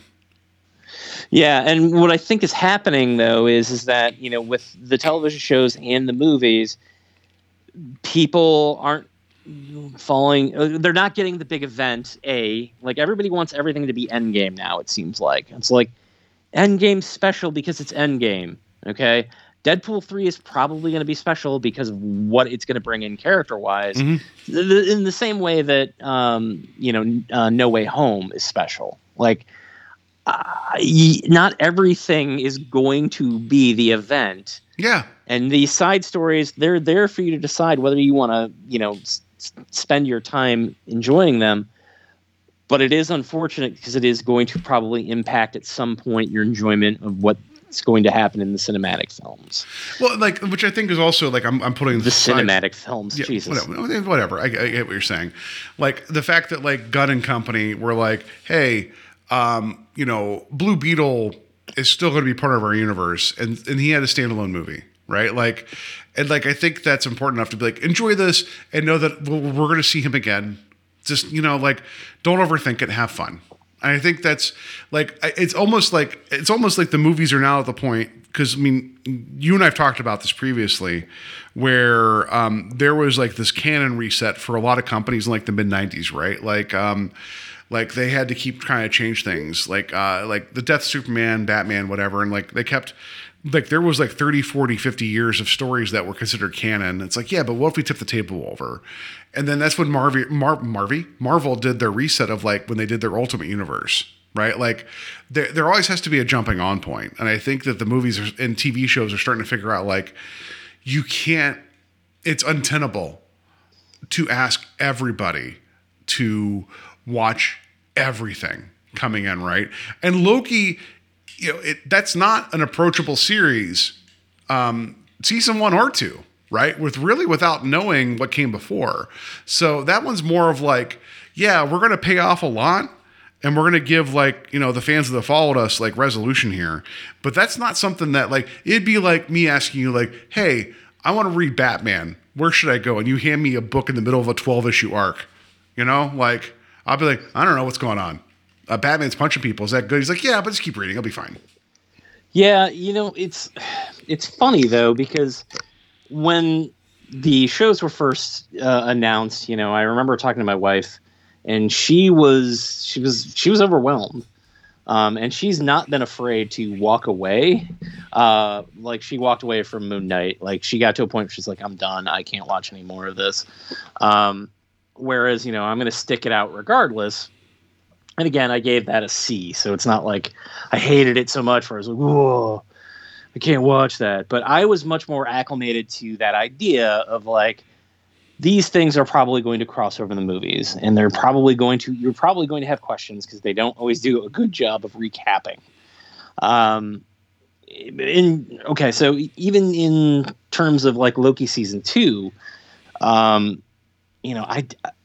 didn't feel like we did pick up where we ended, but I felt like it was way easier to get out of the predicament that he was in at the end of season 1. They like pulled They pulled the handbrake. They pulled the handbrake pretty hard at the beginning of that, where it's like, we'll just make him displaced out of time versus we're going to leave him in a universe that people don't know him. They pulled that handbrake. It was like pretty hard out of that. So I agree.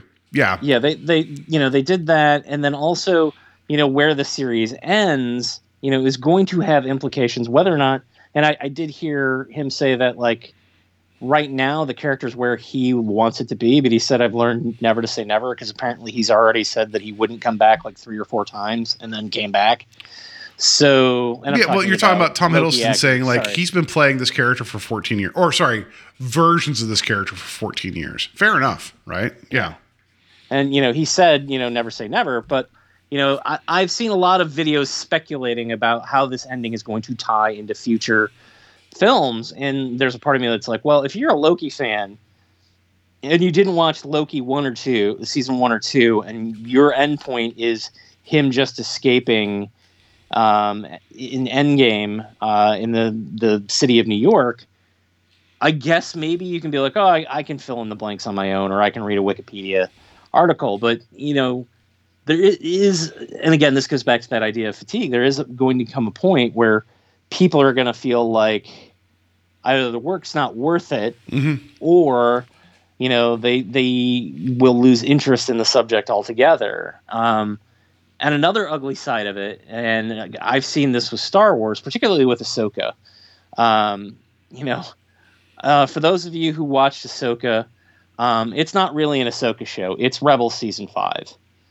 And I know that you said that you felt like you were more than comfortable navigating through the series and didn't have any problems with the fact that, like, you weren't lost. At least you were able to follow the story, and you didn't feel like you not having watched those 4 seasons of the show impacted you at all. So that's good. I got enough of the Cliff Notes for the conversation, other than, like, it was like, where's Ezra? That's why I refer to him as the Poochie of the series until he showed up. So I understand he was supposed to be a big deal, but it's like, oh, look at you. You've been following the dead, like the Grateful Dead with your turtle people for a while? Cool. Anyway, continue. Well, the thing that bothers me, though, is that, there's this thing of like, well, I've watched all the Rebels and all the Clone Wars, and I know everything, so I enjoyed it even more. And there's that piece of me that just wants to tell them to go fuck off. Like, I you used the F word, sorry. Oh no, I don't know if you've noticed this or not. Clearly our listenership has not grown by any type of capacity in the last 7 years, so it doesn't much matter. Like, let's put it this way: it's a goal. Not a commitment. Continue, please. Yeah. Well, it's like, there's two modes where they're proud of their achievement of sitting through a 4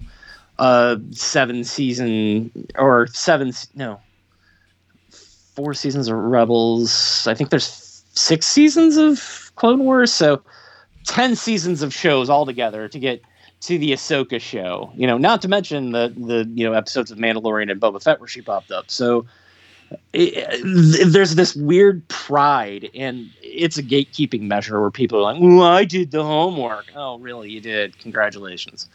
I feel like Star Wars and the Marvel Universe should be accessible wherever we go, or whatever they're doing. Like, it should be accessible to everyone. So in those terms, what comics used to do is they included a page at the beginning of the comic that, like, brought you up to speed. It was like, here's where we are in the story.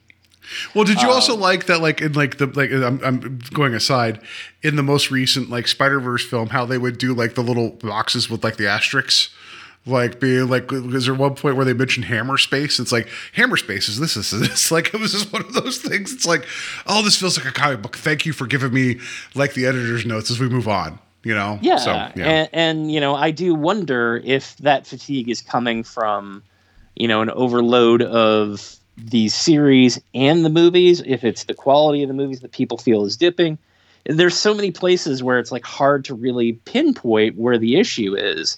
And what I wanted to specifically get into with Loki season 2 is how this impacts, one, a major player within the Marvel universe, and two, what's going to be the overarching piece of this. You know, like our main protagonists when we leave this season are in specific spaces. Yeah.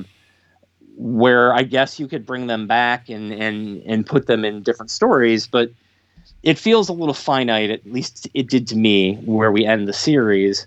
And I'm also wondering, is that good or is that bad? Well, I mean, I think that there always needs to be a torch pass because like people can only do things for so long. I mean, before, like, in terms, like we mentioned Tom Hiddleston, which, by the way, he's played like two different versions of Loki. Right. Let's be very clear. Like, there's the Loki that we know from the Thor movies, the Avengers films, and then Endgame, where was it Infinity War? Yeah, it was the beginning of Infinity War, right? Where that version of Loki, after going through Ragnarok, having finally turned a corner to try to be a better person with his brother, he gets his neck snapped by Thanos, right? But then when we go to Endgame, when we start messing around with the timelines, the Loki that we see now didn't get those lessons, didn't get that same type of relationship, but also developed along a different route and became heroic in his own way. So that's two different versions of that. Tom Hiddleston probably wants to go do other things, right? Chris Evans wanted to go do other things. That's fine, having a torch pass. In terms of like a practical manner, if you leave him where you leave him at the end of season 2, if you never come back to him as Loki ever again, I think it's perfectly fine. What I'm saying is, like, we have Sylvie, right, who's still operating like within whatever's going on. If we somehow fold her in, but speaking of your point though, she's never been in a movie, right? So people might be confused about like, oh, why is there girl Loki here now? Right? I think that's what you're saying. Like, I think that Loki season 2 was a wonderful dovetail ending to that character, and it does set up the rest of the movies. But, you know, we keep talking about Kang being this ominous presence. With the exception of Ant-Man and Quantumania, we haven't really encountered Kang at all. Yeah. No, that's true. And, you know, it'll be interesting to see how things further weave together, you know, and I don't know what the cure is at this point. You know, I mentioned earlier that we were supposed to be talking about the Marvels, and I'm very disappointed in not only just people in general, but the fact that people seem to be gleefully enjoying the unfortunate. I say it like, you know, somebody died. It was disappointing box office, and a lot of it, I think, is due to reasons that aren't just fatigue, and we'll leave it at that. Yeah. I mean, we're also getting two characters that were developed in separate TV shows individually, right? So, and Photon as a character really wasn't, I mean, I liked the character in WandaVision, and I like that we got to see a little bit more of her. But do you, like, outside of like her being somebody that came back from the snap, right? And then also then her like trying to get through whatever Wanda was doing. Like we get her origin story. We don't get to spend a ton of time with her. Where Kamala Khan, we get to spend an entire season with her. So I could see, like, again, if people want to buy in, there's development there. But yeah, again, bringing two characters in from two separate TV series into a movie might be a big ask.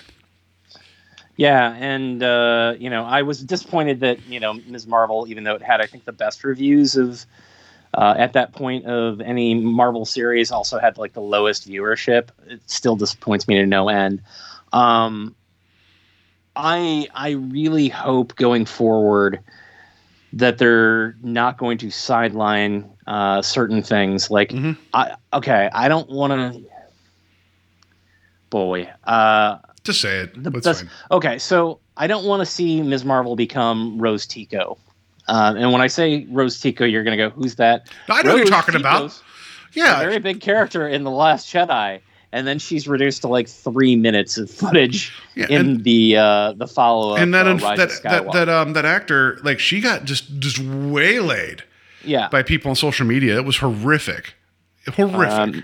Kelly Marie Tran, I believe is her name. Yeah, I think so. I'm sorry for not remembering her name. Drop the hat. No, that's okay. I like Rose. I like Rose as a character. I know you and I are divided on The Last Jedi. I don't think they're. She's not my problem with that movie. It's not like no. But you know that's what it's just like. Oh no, there's. I don't want the other thing too to point out is that how Captain Marvel, when it came out, because it was between Infinity War and Endgame. They're like, oh, you're bringing this character in so late, and there's an origin story. Like, I understand it was a little awkward placing. And that movie didn't do as well as they hoped it would for the same reasons, right? Like, people are like, oh, female, blah, blah, blah, blah, blah, blah, blah. Just, I don't know, man. Men suck. I thought that did well. It did okay, right? But it wasn't like, it didn't do, like, gangbusters like they hoped it would, right? But then they announced Captain Marvel 2, but then, if you notice, they changed it to the Marvels. Yeah. Like, you know what I'm saying? Like, they're like, oh yeah, but what if we fold in more? Because I don't know if Captain Marvel can be her own movie again. I don't know. Whatever. I'm not behind the scenes. Clearly, I'm not making the big bucks. Don't lie. You've got Kevin Feige's ear. Yeah. I'm just like, but if I have his ear, I see 0 Darkhawk projects and I see 0 Sleepwalker projects, which that's the way forward. And also introduce Speedball into the cinematic universe. Come on, do it, you chicken shit. Introduce Speedball and the New Warriors. Come on, you all shut down the New Warriors TV series with Squirrel Girl. You chickens. Anyway, and we should have gotten a second season of MODOK.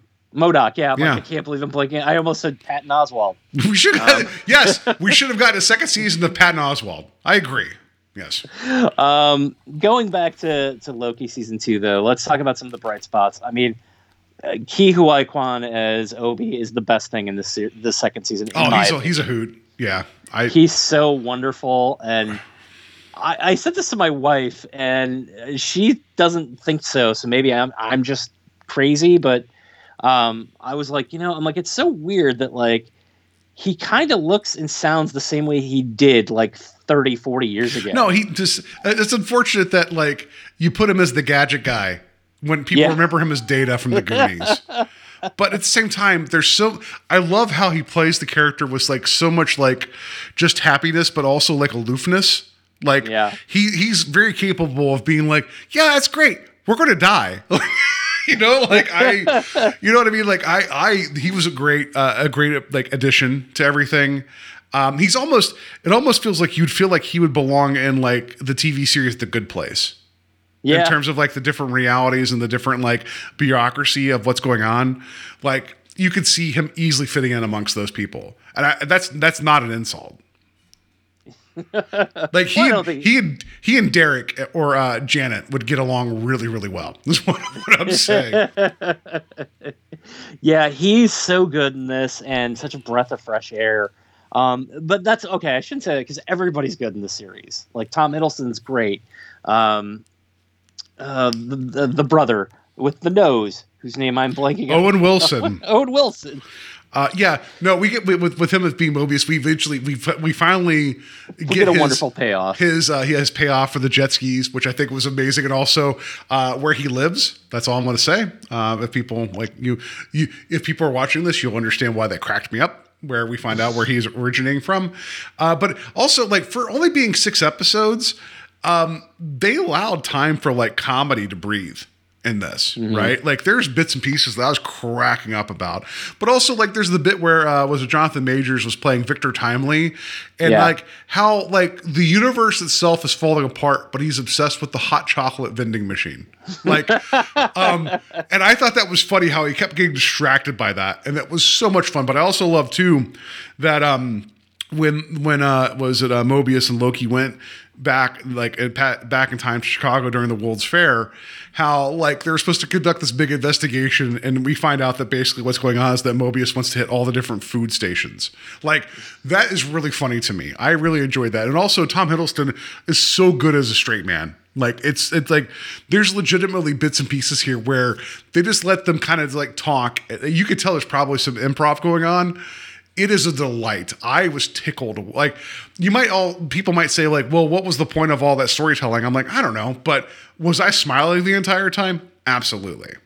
Well, what you just said reminded me of, I'm going to quote Mark Bernardin of Fat Man Beyond. He was talking about the series. It was probably by the third or fourth episode. He's like, I don't know. I'm having a lot of fun. I don't know what the hell's going on in the show. But thank you for bringing that up. A lot of fun because you mentioned that to me when we were hanging out for Halloween because I had not watched it yet. You literally were like, "Yeah, it's great. I don't know what's going on," and so you were beholden to waiting for a weekly release schedule. I watched it all in one day. So our viewing experiences because I was like, you know what, I can get through this. I can smash this. So it's like meaning like everything was fresh. So like I was like, I'm along for the ride. Let's go. If I watch this weekly, I'd probably be left in that same headspace of like, I'm smiling. I have no idea what's happening. That's fair. And I don't want to be cynical. I try not to be. But can you give me a good reason for McDonald's popping up in this? Extra money. I was waiting for it to play like an important part in the story. Okay, well, two things. Do you remember? Like, I think this was a couple months ago. I was going to send a photo to you in our group chat that with McDonald's with like their chicken nuggets, there was a Loki like sweet and sour sauce. Did you see those packets? Like they actually had the Loki logo on it because the sweet and sour sauce is green, right? So they're like, oh, as seen in Loki. And I'm like, really? We're doing this? And so you could tell there was the cross promotion, right? Fine, whatever. Like our corporate overlords that there's only 4 companies that own everything anyway. I get it.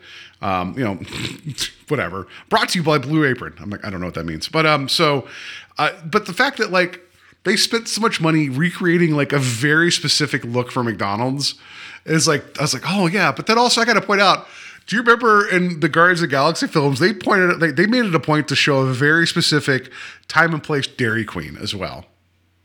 Oh, and you know what? I left out the Guardians special. I somehow missed that. So well, yeah, but I mean, that's fair. But I would say that's another A. Like, yeah, that was fun, right? But that was also that gave us 2 pieces of information going into Guardians 3 that we didn't necessarily need because they actually mentioned it during the movie. But I agree. So, but yeah, Dairy Queen featured prominently at the beginning of that.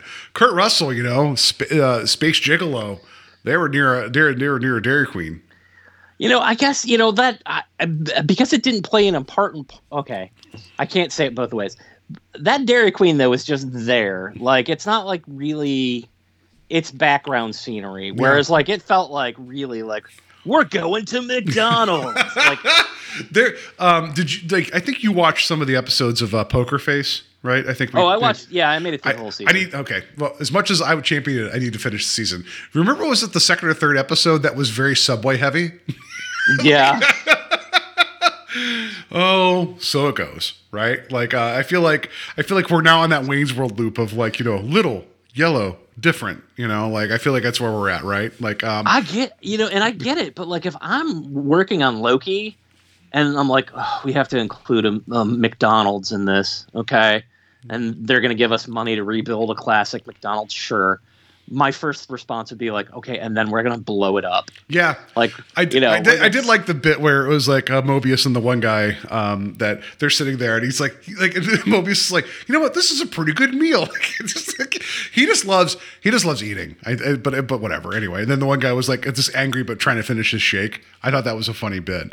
But yeah, it's so blatant anymore, right? It's like. It's just, I don't know, whatever. Just, oh no, McDonald's and Disney partnered up to cross over. Sure. Like it, but I like that, like Sylvie was like, I'm happy working here. I'm like, of all the places to pick, McDonald's? Really? Is that where you're showing up? I think the first time I ever really became like super aware, or I became aware while watching the movie that like there was a specific amount of advertising in it is go back and watch Terminator 2 and tell me how many times Pepsi pops up within that movie. Yeah, that's fair, right? Yeah. So I don't know. At least they used that set multiple times, like at least they got their money out of it, right? So yeah, I wish it would have been a little bit more functional, or if there would have been a big fight there or something that would have given us a little bit more reason to have it there, other than like wanting to, stoke nostalgia because it's 1980s and everybody loves everything from the 1980s. So what they should have had clearly was people smoking like freight trains in there and a ball pit where kids are throwing up repeatedly. That's what they should have had. But did you also notice they actually recreated the styrofoam containers? Yeah. It's like, oh, cool. You guys spent money to kill things. Cool. Thank you for that. Got to get that big breakfast. Right. Anyway, so that big breakfast. you know what I'm talking about. I know. I've eaten enough of them. So or the hotcakes and sauce. Oh yeah, right. And then what was it? Was it the McDLT? Right? They gave that was in the styrofoam that you could. Idea for a hamburger ever. But it was like hot side cool hot. Side cool and the hot side hot. Is this a problem in other places that I'm unaware of? Yeah. Hey, welcome to the show, everybody. We get to talk about retro reviews of McDonald's food. So we're trying to keep it to Loki. Yeah. Anyway, I like. I would view the season. I mean, it's 6 episodes, but it's like it's a coda to the first season. That's the way I kind of view it. Where it's like there's so many like not loose ends, but like there are complications and problems. And it's like you have the TVA, which just neither here nor there. I love the art direction for the TVA. I love it so much. And I love the look of the armor. I love everything there. But it is kind of dovetailing what happened in the first season. And so it feels like you still have to do time hijinks a little bit. I don't think you had to, but I do appreciate that. It's like, that's part of it as well. But then it's like, they really dug into like the problems that happen at the end of the first season where they kill the what you would call like the main, the keeper of the sacred timeline, that Kang, right? And then how like that becomes a problem. And then we find out that he already saw that coming and was basically like, you're damned if you do, if you're damned if you don't. That's that is a different villain motivation than we've seen with any other villain. People might say that like Marvel has problems with villains. Sure. I think that version of Kang being very like gregarious and approachable is very sinister. And I like that he eventually was like, oh, how many times have you done this? You understand that like the loom that I created is like, it's available for this one timeline. That's the one that keeps the rest of me out. If you kill me, they're all coming. If you don't, there's no free will.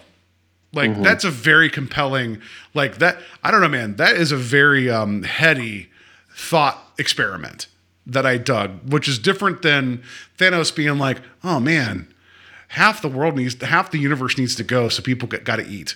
Guess I'm collecting these pop rocks or whatever, right? Like just they're both operating at different levels of like how they think the best way to approach things.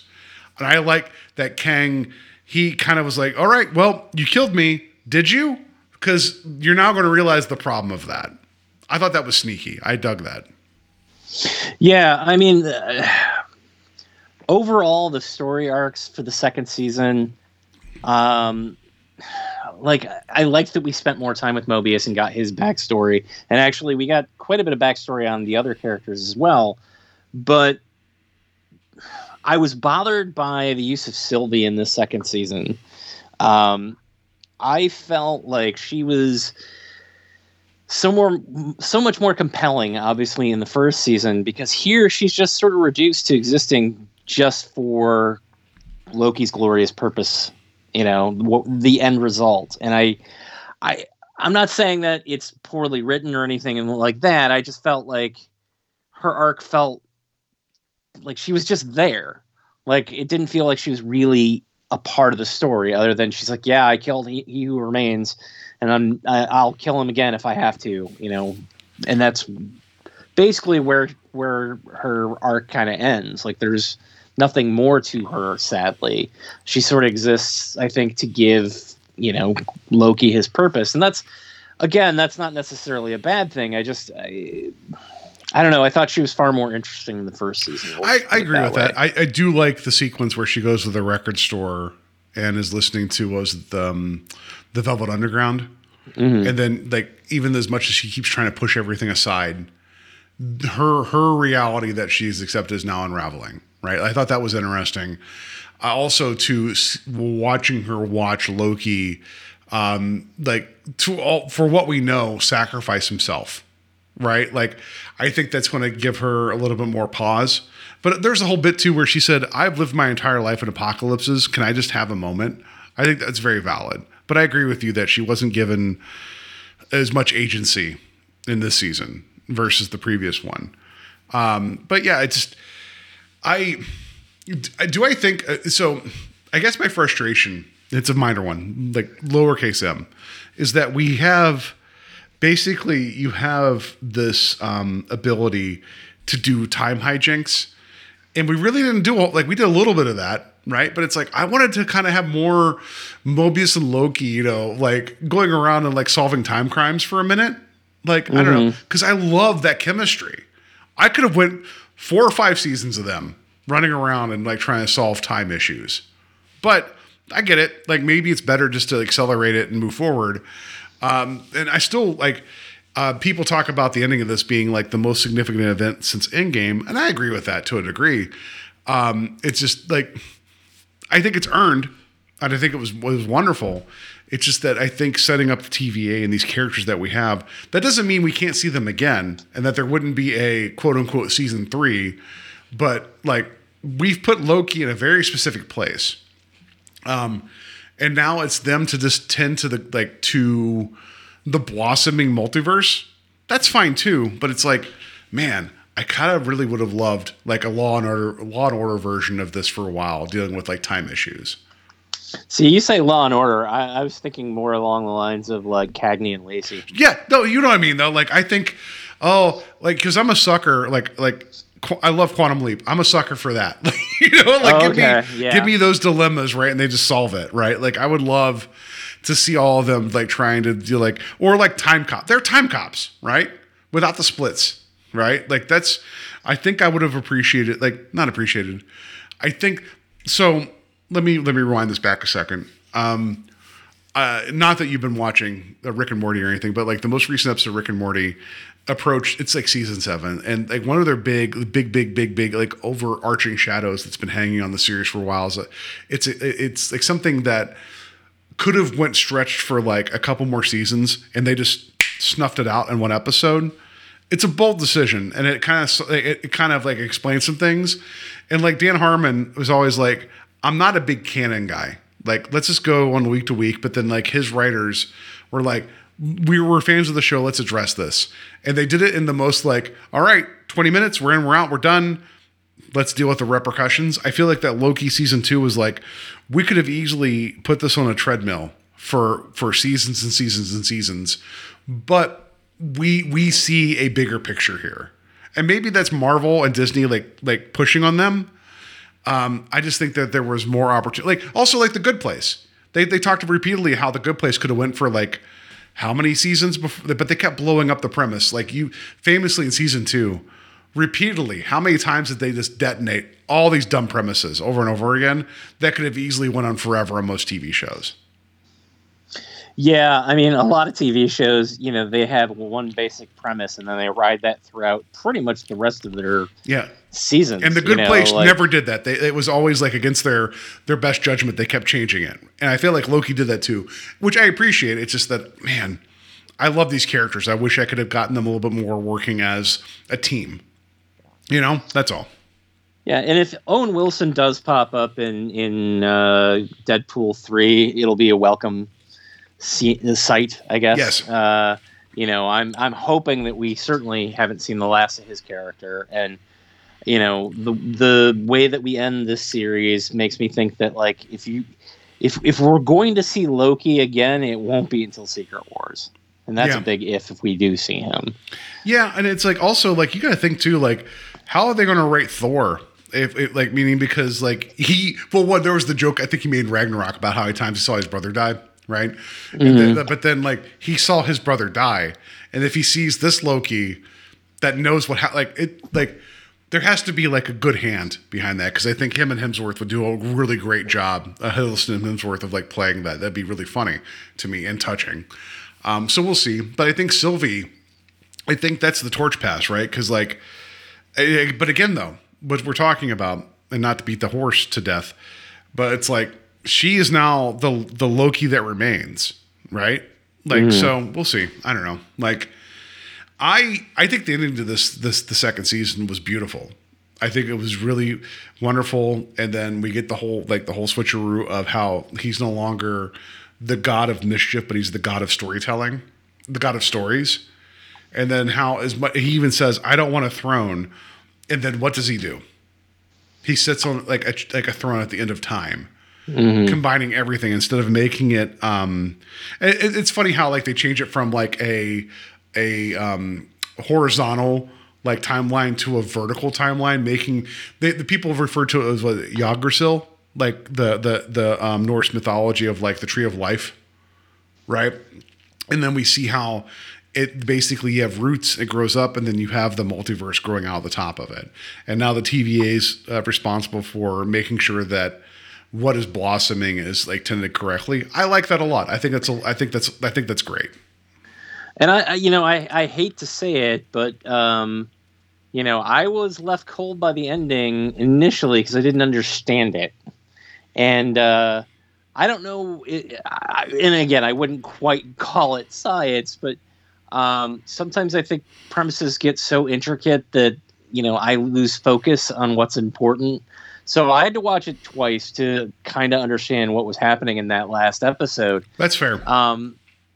I don't remember who said this. It was somebody who I think wrote for Star Trek: The Next Generation, where they said that there's certain writers who were good at the science stuff and the other ones who were good at character stuff. So like the character guys would write the story out, and like the script would literally say, Data says something science-y here. Yep. And then insert jargon here. Yeah. Yeah, and then the writer who's got the scientific knowledge will go in and write in whatever he needs to, or make up whatever he needs to.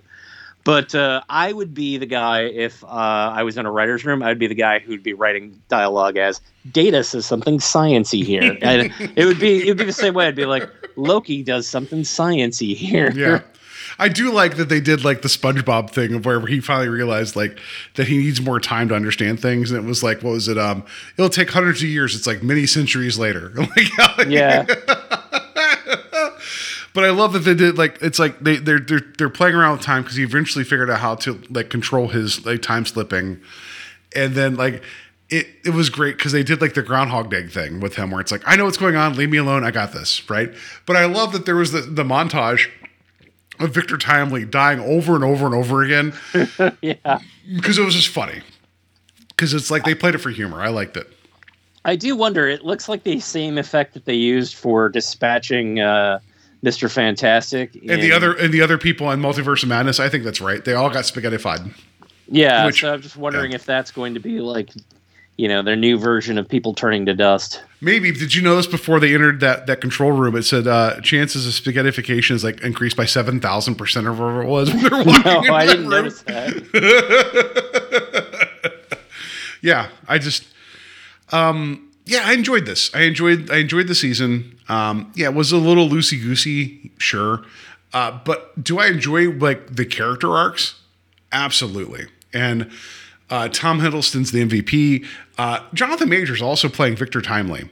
Like it's a different shade of the character, and I appreciated that as well. And then when we got back to He Who Remains, he got to incorporate that character again. That was great. Sylvie wasn't given the best material to work with, but I appreciate the actress. Owen Wilson, like I like that he's an important part of the MCU, and all he is a bureaucrat. You know what I mean? Like it's just like, what's your superpower? Wow, just investigating things. Like. And there's a couple other people too. There's the one gentleman. The one of the other Office guys. He's the voice of one of the main characters in Lower Decks, by the way. And so it's always fun to see him. But yeah, Because the whole bit, like when Hiddleston was jumping between like different realities, and we saw where they're all kind of ending up. That was a fun segment. This was a really fun, brisk watch, and I enjoyed it, and I think that it sets up a more stable multiverse, which is fine. However, speaking to what you're saying, if people don't watch all of this coming into it, are they going to really appreciate any of their movies going forward? I don't know. Yeah, and we're going to see a break because we're just coming off the actors' strike. Mm-hmm. I believe that Disney has moved everything out of next year with the exception of Deadpool 3. So we're literally only going to get one Marvel movie and there's no way Into the Spider-Verse 2 comes out. Or whatever they're going to call the that's the Across the Spider-Verse. Across the Spider-Verse. Yeah. My apologies. Yeah. No, we're getting some Sony Marvel movies. Sorry, we did talk about this for recording. We're getting a Madam Web film. Come on, I'm kidding. And that's another piece of it too, where I'm wondering if Sony is, for every No Way Home and Across the Spider-Verse, we're getting Venom and Madam Web and Morbius and. Are they diluting superhero movies? Well, I mean, Sony, aside from their anime stuff, they've not been doing a great job. I mean, Venom, former co-host and love of my life, Joe, referred to Venom, the first Venom film, as the greatest 90s superhero film never released. I agree with that, right? Because if that movie that came out in the 90s, it would have been the greatest comic book film ever made. But it's CGI would have looked like Spawn. Yes, but also like tumbling like a turd in the wind or whatever he said. Anyway, and I've not seen the second Venom film. The first one's okay. It was fun-ish, right? It was fine. It was. Yeah. Yeah, I guess I can just.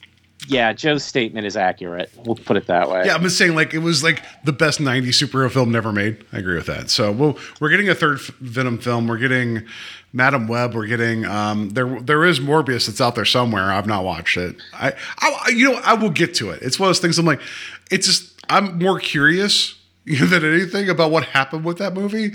And then we're getting a Craven film at some point. Like, I like that Sony. It's like, have you seen the meme of the guy holding the champagne bottle with like the metal, like the champagne's been spraying in his face, and it looks like he's like on the top of the podium, and he's like 12 steps down. I think that Sony always congratulating themselves on what they're doing with the Spider-Man franchise. So anyway, yeah, I like the season, and I mean I know we kind of talked about the end. If people we already put the spoilers out. It's worth of a watch. It just also, I love there's this the weird bureaucracy in like the automat bit where it's like Mobius wanted key lime pie and then the automat was all key lime pie. Like, I don't know what it was about that was funny to me. It's like you only have one selection. It's key lime pie. I thought that was hilarious. Yeah, I mean, overall, I enjoyed the series, and I probably put it at a B is the same as the first season.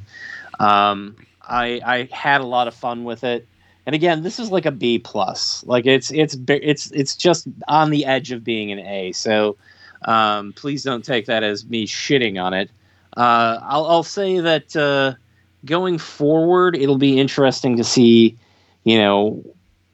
if Marvel is retrofitting now their plan to how fans are reacting, how that's going to really impact what the movies become. Mm-hmm. And one of the things that I keep thinking about is that, one of the common complaints is that the movies all feel the same.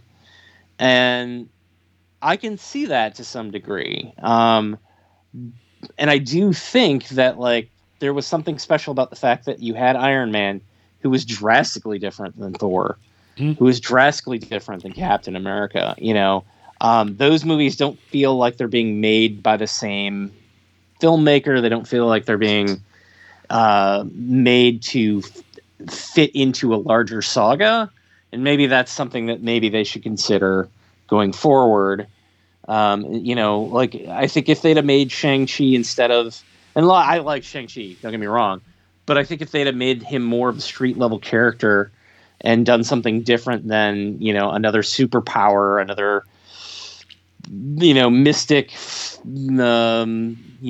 fight that happens that's overly special effects to death. Like, I don't know. I can't say. I said earlier that I think I know what happened with the Marvels, and we'll leave it at that. But, I'm going to show up for everything, until they really do me wrong, which they haven't yet.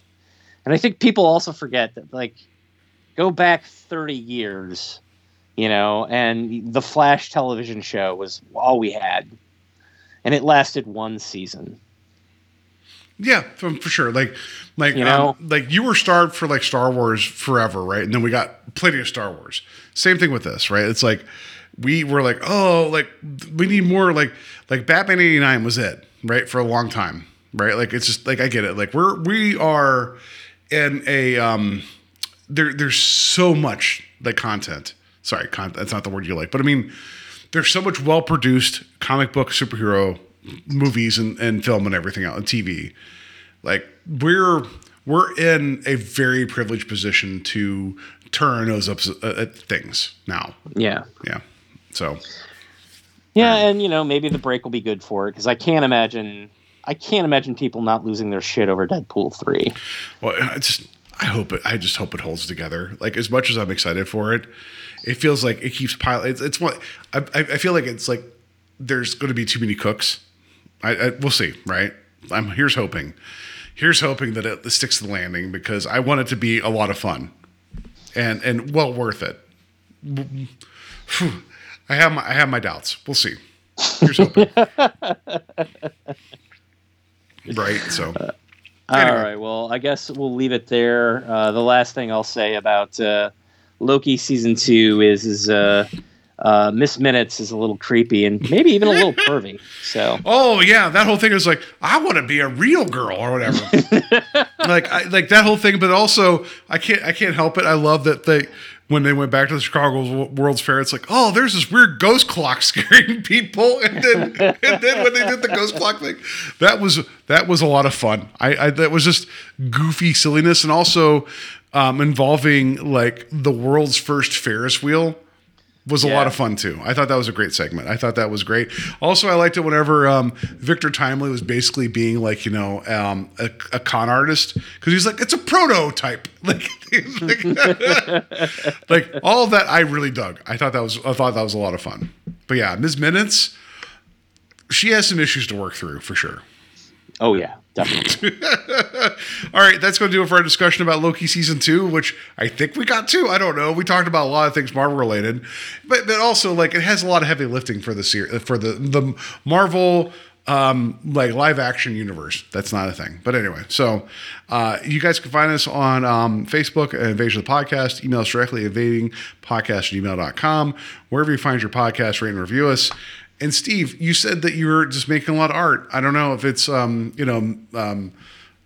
Loki related, probably not. But where can people find you and what you're doing? You can find me on Instagram and Facebook under the Saturday Night Slasher. You can visit our website, thesaturdaynightslasher.com. Or if you want to go and buy a comic from us, you can visit our Etsy store, which is named The Art of the Slash.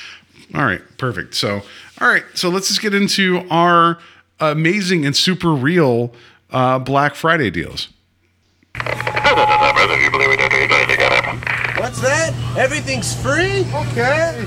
All right. So once a year, I think it's funny. So, all right. So let me see here. I know you said you have a few friend of the show, podcast husband I've been cheating on you with sometimes. Richard has given me a few other super real Black Friday deals. So let's go with this first one here.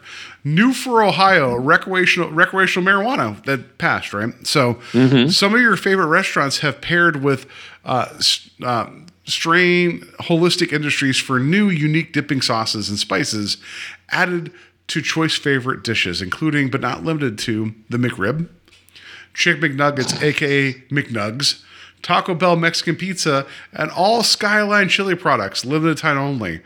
I like that our friend who's from Pennsylvania was trying to like shit on Skyline Chili. I kind of like Skyline Chili, but anyway, yes.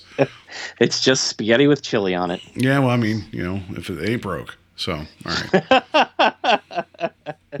Well, the first one that I have is from Walmart. And I think this is happening all day Black Friday, but you get a free copy of The Sound of Freedom. They're going to give that to anyone who can prove they were at the January 6th insurrection. Well, Jesus Christ, I love it. I love it so much.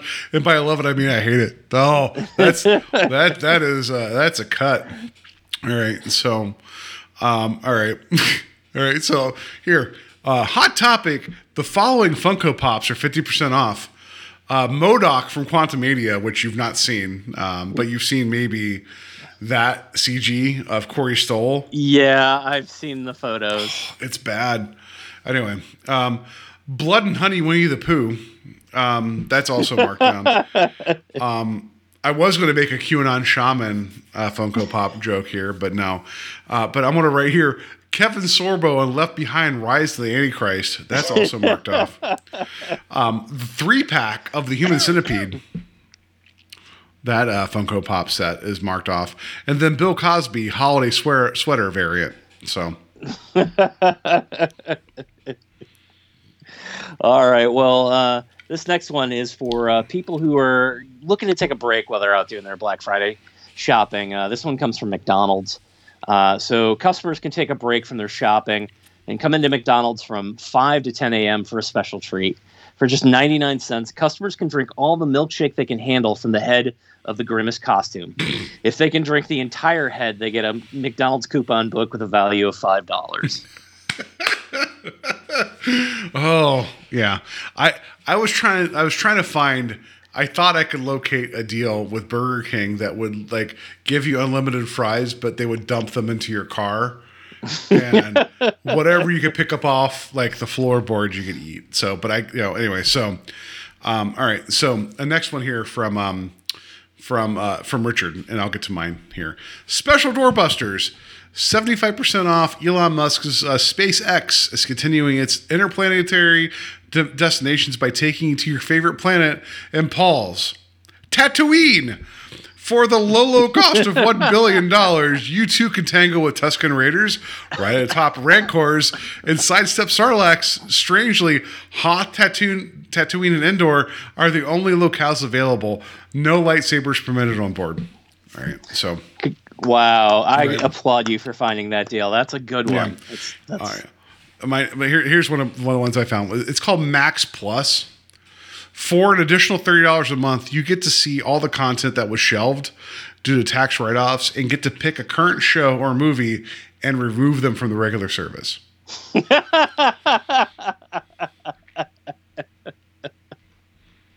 That does sound like something they would offer. That's a pretty good deal. Yeah. So, all right. I have a couple more. Let me here. Verbo is offering luxury cabins at reasonable prices at Camp Crystal Lake. Selling points are clothing optional swimming, plenty of trails to go running, hiking on, and some colorful local townsfolk to meet. Keep an eye out for Crazy Ralph. Yeah, on a 10-speed. Anyway, what else you got? Oh, all right. So this next one here, because I got the PlayStation, I obviously was looking for deals. I came across this one. It's pretty great. On Black Friday, PlayStation Plus is offering the following very real games for free with new subscriptions. So these are the games that all these will be free on Black Friday, but you have to subscribe to PlayStation Plus. So there's Granny Rollers. There's Triple Dragon, Power of the Headband. Star Wars, There's Something About Thrawn. Yar's Revenge 2, Eric's Revenge. Yep. Leisure Suit Larry, It's Just Porn Now. Sonic, and this is Sonic the Restaurant, but it's Sonic Diarrhea Escape. This isn't Tetris, it's Tetanus, and it's called Tetanus the Needle Challenge. Grand Theft Auto Iraq, and Hulk Hogan's Main Event. Oh, it's so weird. I also found some Cyber Monday deals for games, right? So I have Tetris, the movie, the game. Super Golden Girls. Nice. Burger Time, Modern Warfare. I don't know what that means.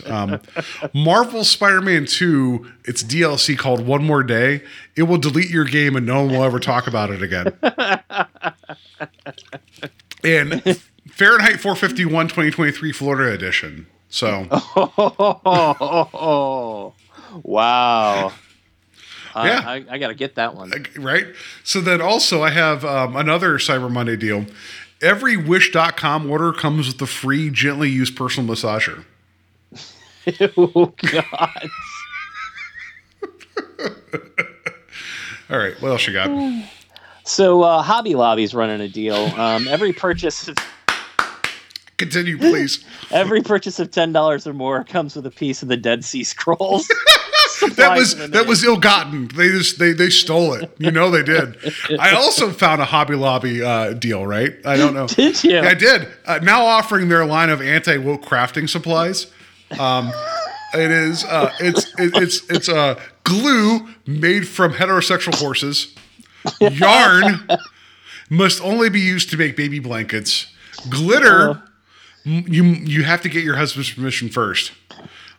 Poster board comes with already printed pro-life Bible verses, and then crayons, 64 to a box, all white. Oh my God. That's a scandalous deal that Hobby Lobby's offering there. I know. Behind the curtain, I love that we both had Hobby Lobby deals. We went. Yeah. I told you the fangs kind of came out tonight for some reason. All right, so let me find one of Richard's, another one of his. Right, so he has a couple more here. In time for the holidays, Ben Shapiro's production company, which I think is the Daily Wire, is releasing Song of the South straight to VHS and Laserdisc, half off on Black Friday. In an effort to continue the great work of film preservation, they bought the rights to Disney's questionable at best film. Rather than preserving the actual film stock, they've reshot it frame by frame with new and culturally significant voice actors, starring among others Tucker Carlson as Bray Bear, Alex Jones as Brer Fox, Ben Shapiro as Brer Rabbit, and in a stunning live-action portrayal, Gino Carano as Uncle Remus.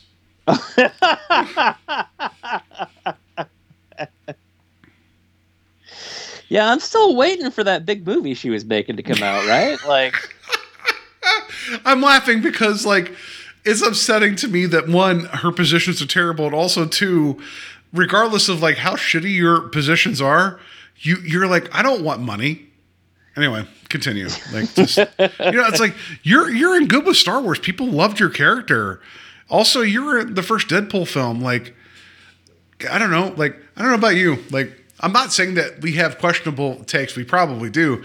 But if you're like, I'm backing up like a dump truck full of money, it's like, oh, I guess I can stay silent while I get all this money, right? Like, it's so weird that Tim Allen and Kelsey Grammer figured it out, but Gino Carano didn't. Like, just, anyway. But yeah, she's Uncle Remus in the Daily Wire production of The Song of the South. Yeah, anyway. What else you got? This one's from Target, starting at 6 p.m. on Thanksgiving Day. Target is offering $100 gift cards for $125, but you'll get 5% off if you use Target Circle. Oh, Jesus.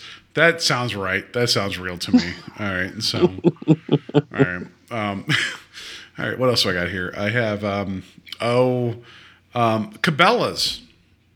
Free gun with any purchase of kids' baseball equipment.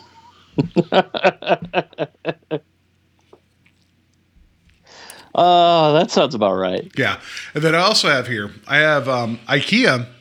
For $29.99, you can get a mystery boxing. Is it an end table? A chair that's always wobbly? A random assortment of screws, bolts, or dowel rods? Or Swedish meatballs? Guess you'll have to find out.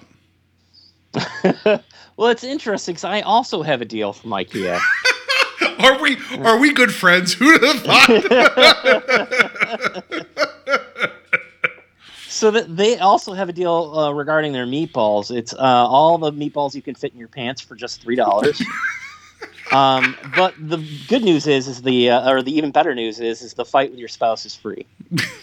Oh, you have no idea. The like the 3 times I went to IKEA with my wife, it's like there's that joke in 30 Rock, right? That's where you always go for fights. I'm like, that's bullshit. I'm like, no. It gets pretty savage, so I agree with that. So all right. So let's see here. What else Richard has here? Are you in the DC area during the Thanksgiving holiday? AMC and Cinemark theaters will hold special weekend screenings of Beetlejuice, where you will receive one free complimentary hand job per viewing from Congressperson Laura Boebert. Note: vape, smoke, and her insults, e.g. liberal pussy, social justice warrior, woke, etc., by special request only at additional cost to each customer. Wow, that is quite a deal. It's true. I didn't even mention how much you had to pay extra for it to be like, do you know who I am? All right, so. Yeah. All right, so the next one I have here is from Home Depot. Inspired by the recent success of the McDonald's Boo Buckets, they're bringing out a product that 80s and 90s kids will all love called a bucket. It's just a bucket. You and your Boo Buckets, man. I swear. It's the new Space Jam for you, I think. It's just a goddamn bucket. Anyway, so yeah. Yeah. We're reliving our childhoods. You leave it alone. You leave it alone. All right, yeah. Okay, another one here. Sorry. Olive Garden has teamed up with Lumber Liquidators for a seasonal promotion. Unlimited sticks. All the season sticks you can eat. What flavors? Wood. Mesquite, probably. What else you got? So this one's from YouTube. Oddly enough, they're getting they're trying to get more people to create content on the platform. So all Black Friday long, for $19.99, YouTube is offering a content creator starter pack. Included are screenshots of Kathy Kennedy with devil horns and red eyes, various red circle templates for Easter egg videos, lists of misleading video titles such as "They went woke, now they're broke," "Worst comic book ever?" ? And "Why don't women like me?" Customers, however, will have to sit through an irritatingly long commercial for soap or men's sweatshirts while the deal's happening. Oh, I was trying to find an ad like a deal for underwear, because like there's so many ads for underwear now. But I appreciate that ad. I do appreciate that. So, all right, last one for Richard here. You will want this. I promise you. Oh yeah. Yeah. 10% off for this Black Friday. Metallica's Christmas Up Your Ass. Searching for a festive gift for that special metalhead in your life? Get the Metallica's new album, Christmas Up Your Ass, which takes on a legendary... Oh, excuse me. I'm drinking. Hersher's classic bangers. The whole family will be singing along to new favorites such as Seekin' to Toy, Reindeer Breath, The Frayed Branches of Christmas Trees, the house the house Nick built, and many, many more. Order now, and we'll send a copy of Lulu to that naughty kid on your list. I think Enter Snowman's also on there. Enter Snowman. But that is amazing, and I would totally buy that. Yeah. Actually, you know what? One of my favorite Christmas albums is the Twisted Sister Christmas album. It's amazing. I'm not familiar with that. Okay. Yeah. I'm just saying, if you're looking for something fun to listen to this Christmas, Twisted Sister's Christmas album. Okay. I've only got one more. Okay. So I don't know how many you have. I have just like one or two. So continue. Okay. So this last one here, Voodoo and Warner Brothers have partnered up to give Flash fans what they really want. They are offering an ultimate cut of The Flash, which includes Ryan Reynolds as Green Lantern, Dean Cain as Superman, dead actors such as David Ogden Stiers as Martian Manhunter, William Hootkins as Detective Eckhart, and Marlon Brando as Dr. Moreau. Lastly, all footage of Michael Keaton will be replaced with George Clooney outtakes from Tomorrowland. Well played. I got to tell you, as it's coming up with this, my wife Mary's like, "You're going to make a Tomorrowland joke?" I'm like, "I think that's kind of dead and gone." But thank you for bringing that up, because I was like, I couldn't find a way to shoehorn it in. So I appreciate that. So, all right, the last thing I have here is the Golden Corral Fast Pass. You're the first in line to lick and touch all of the food before the old people and kids can. Just you go up to the chocolate fountain, sneeze on things, touch everything. I was having flashbacks. I worked at Ponderosa during my high school years. Oh, I have one other than that, but please, please. I swear to God, for the amount of like small children that I saw just stick their hands directly into either hot fudge, caramel, the sprinkles.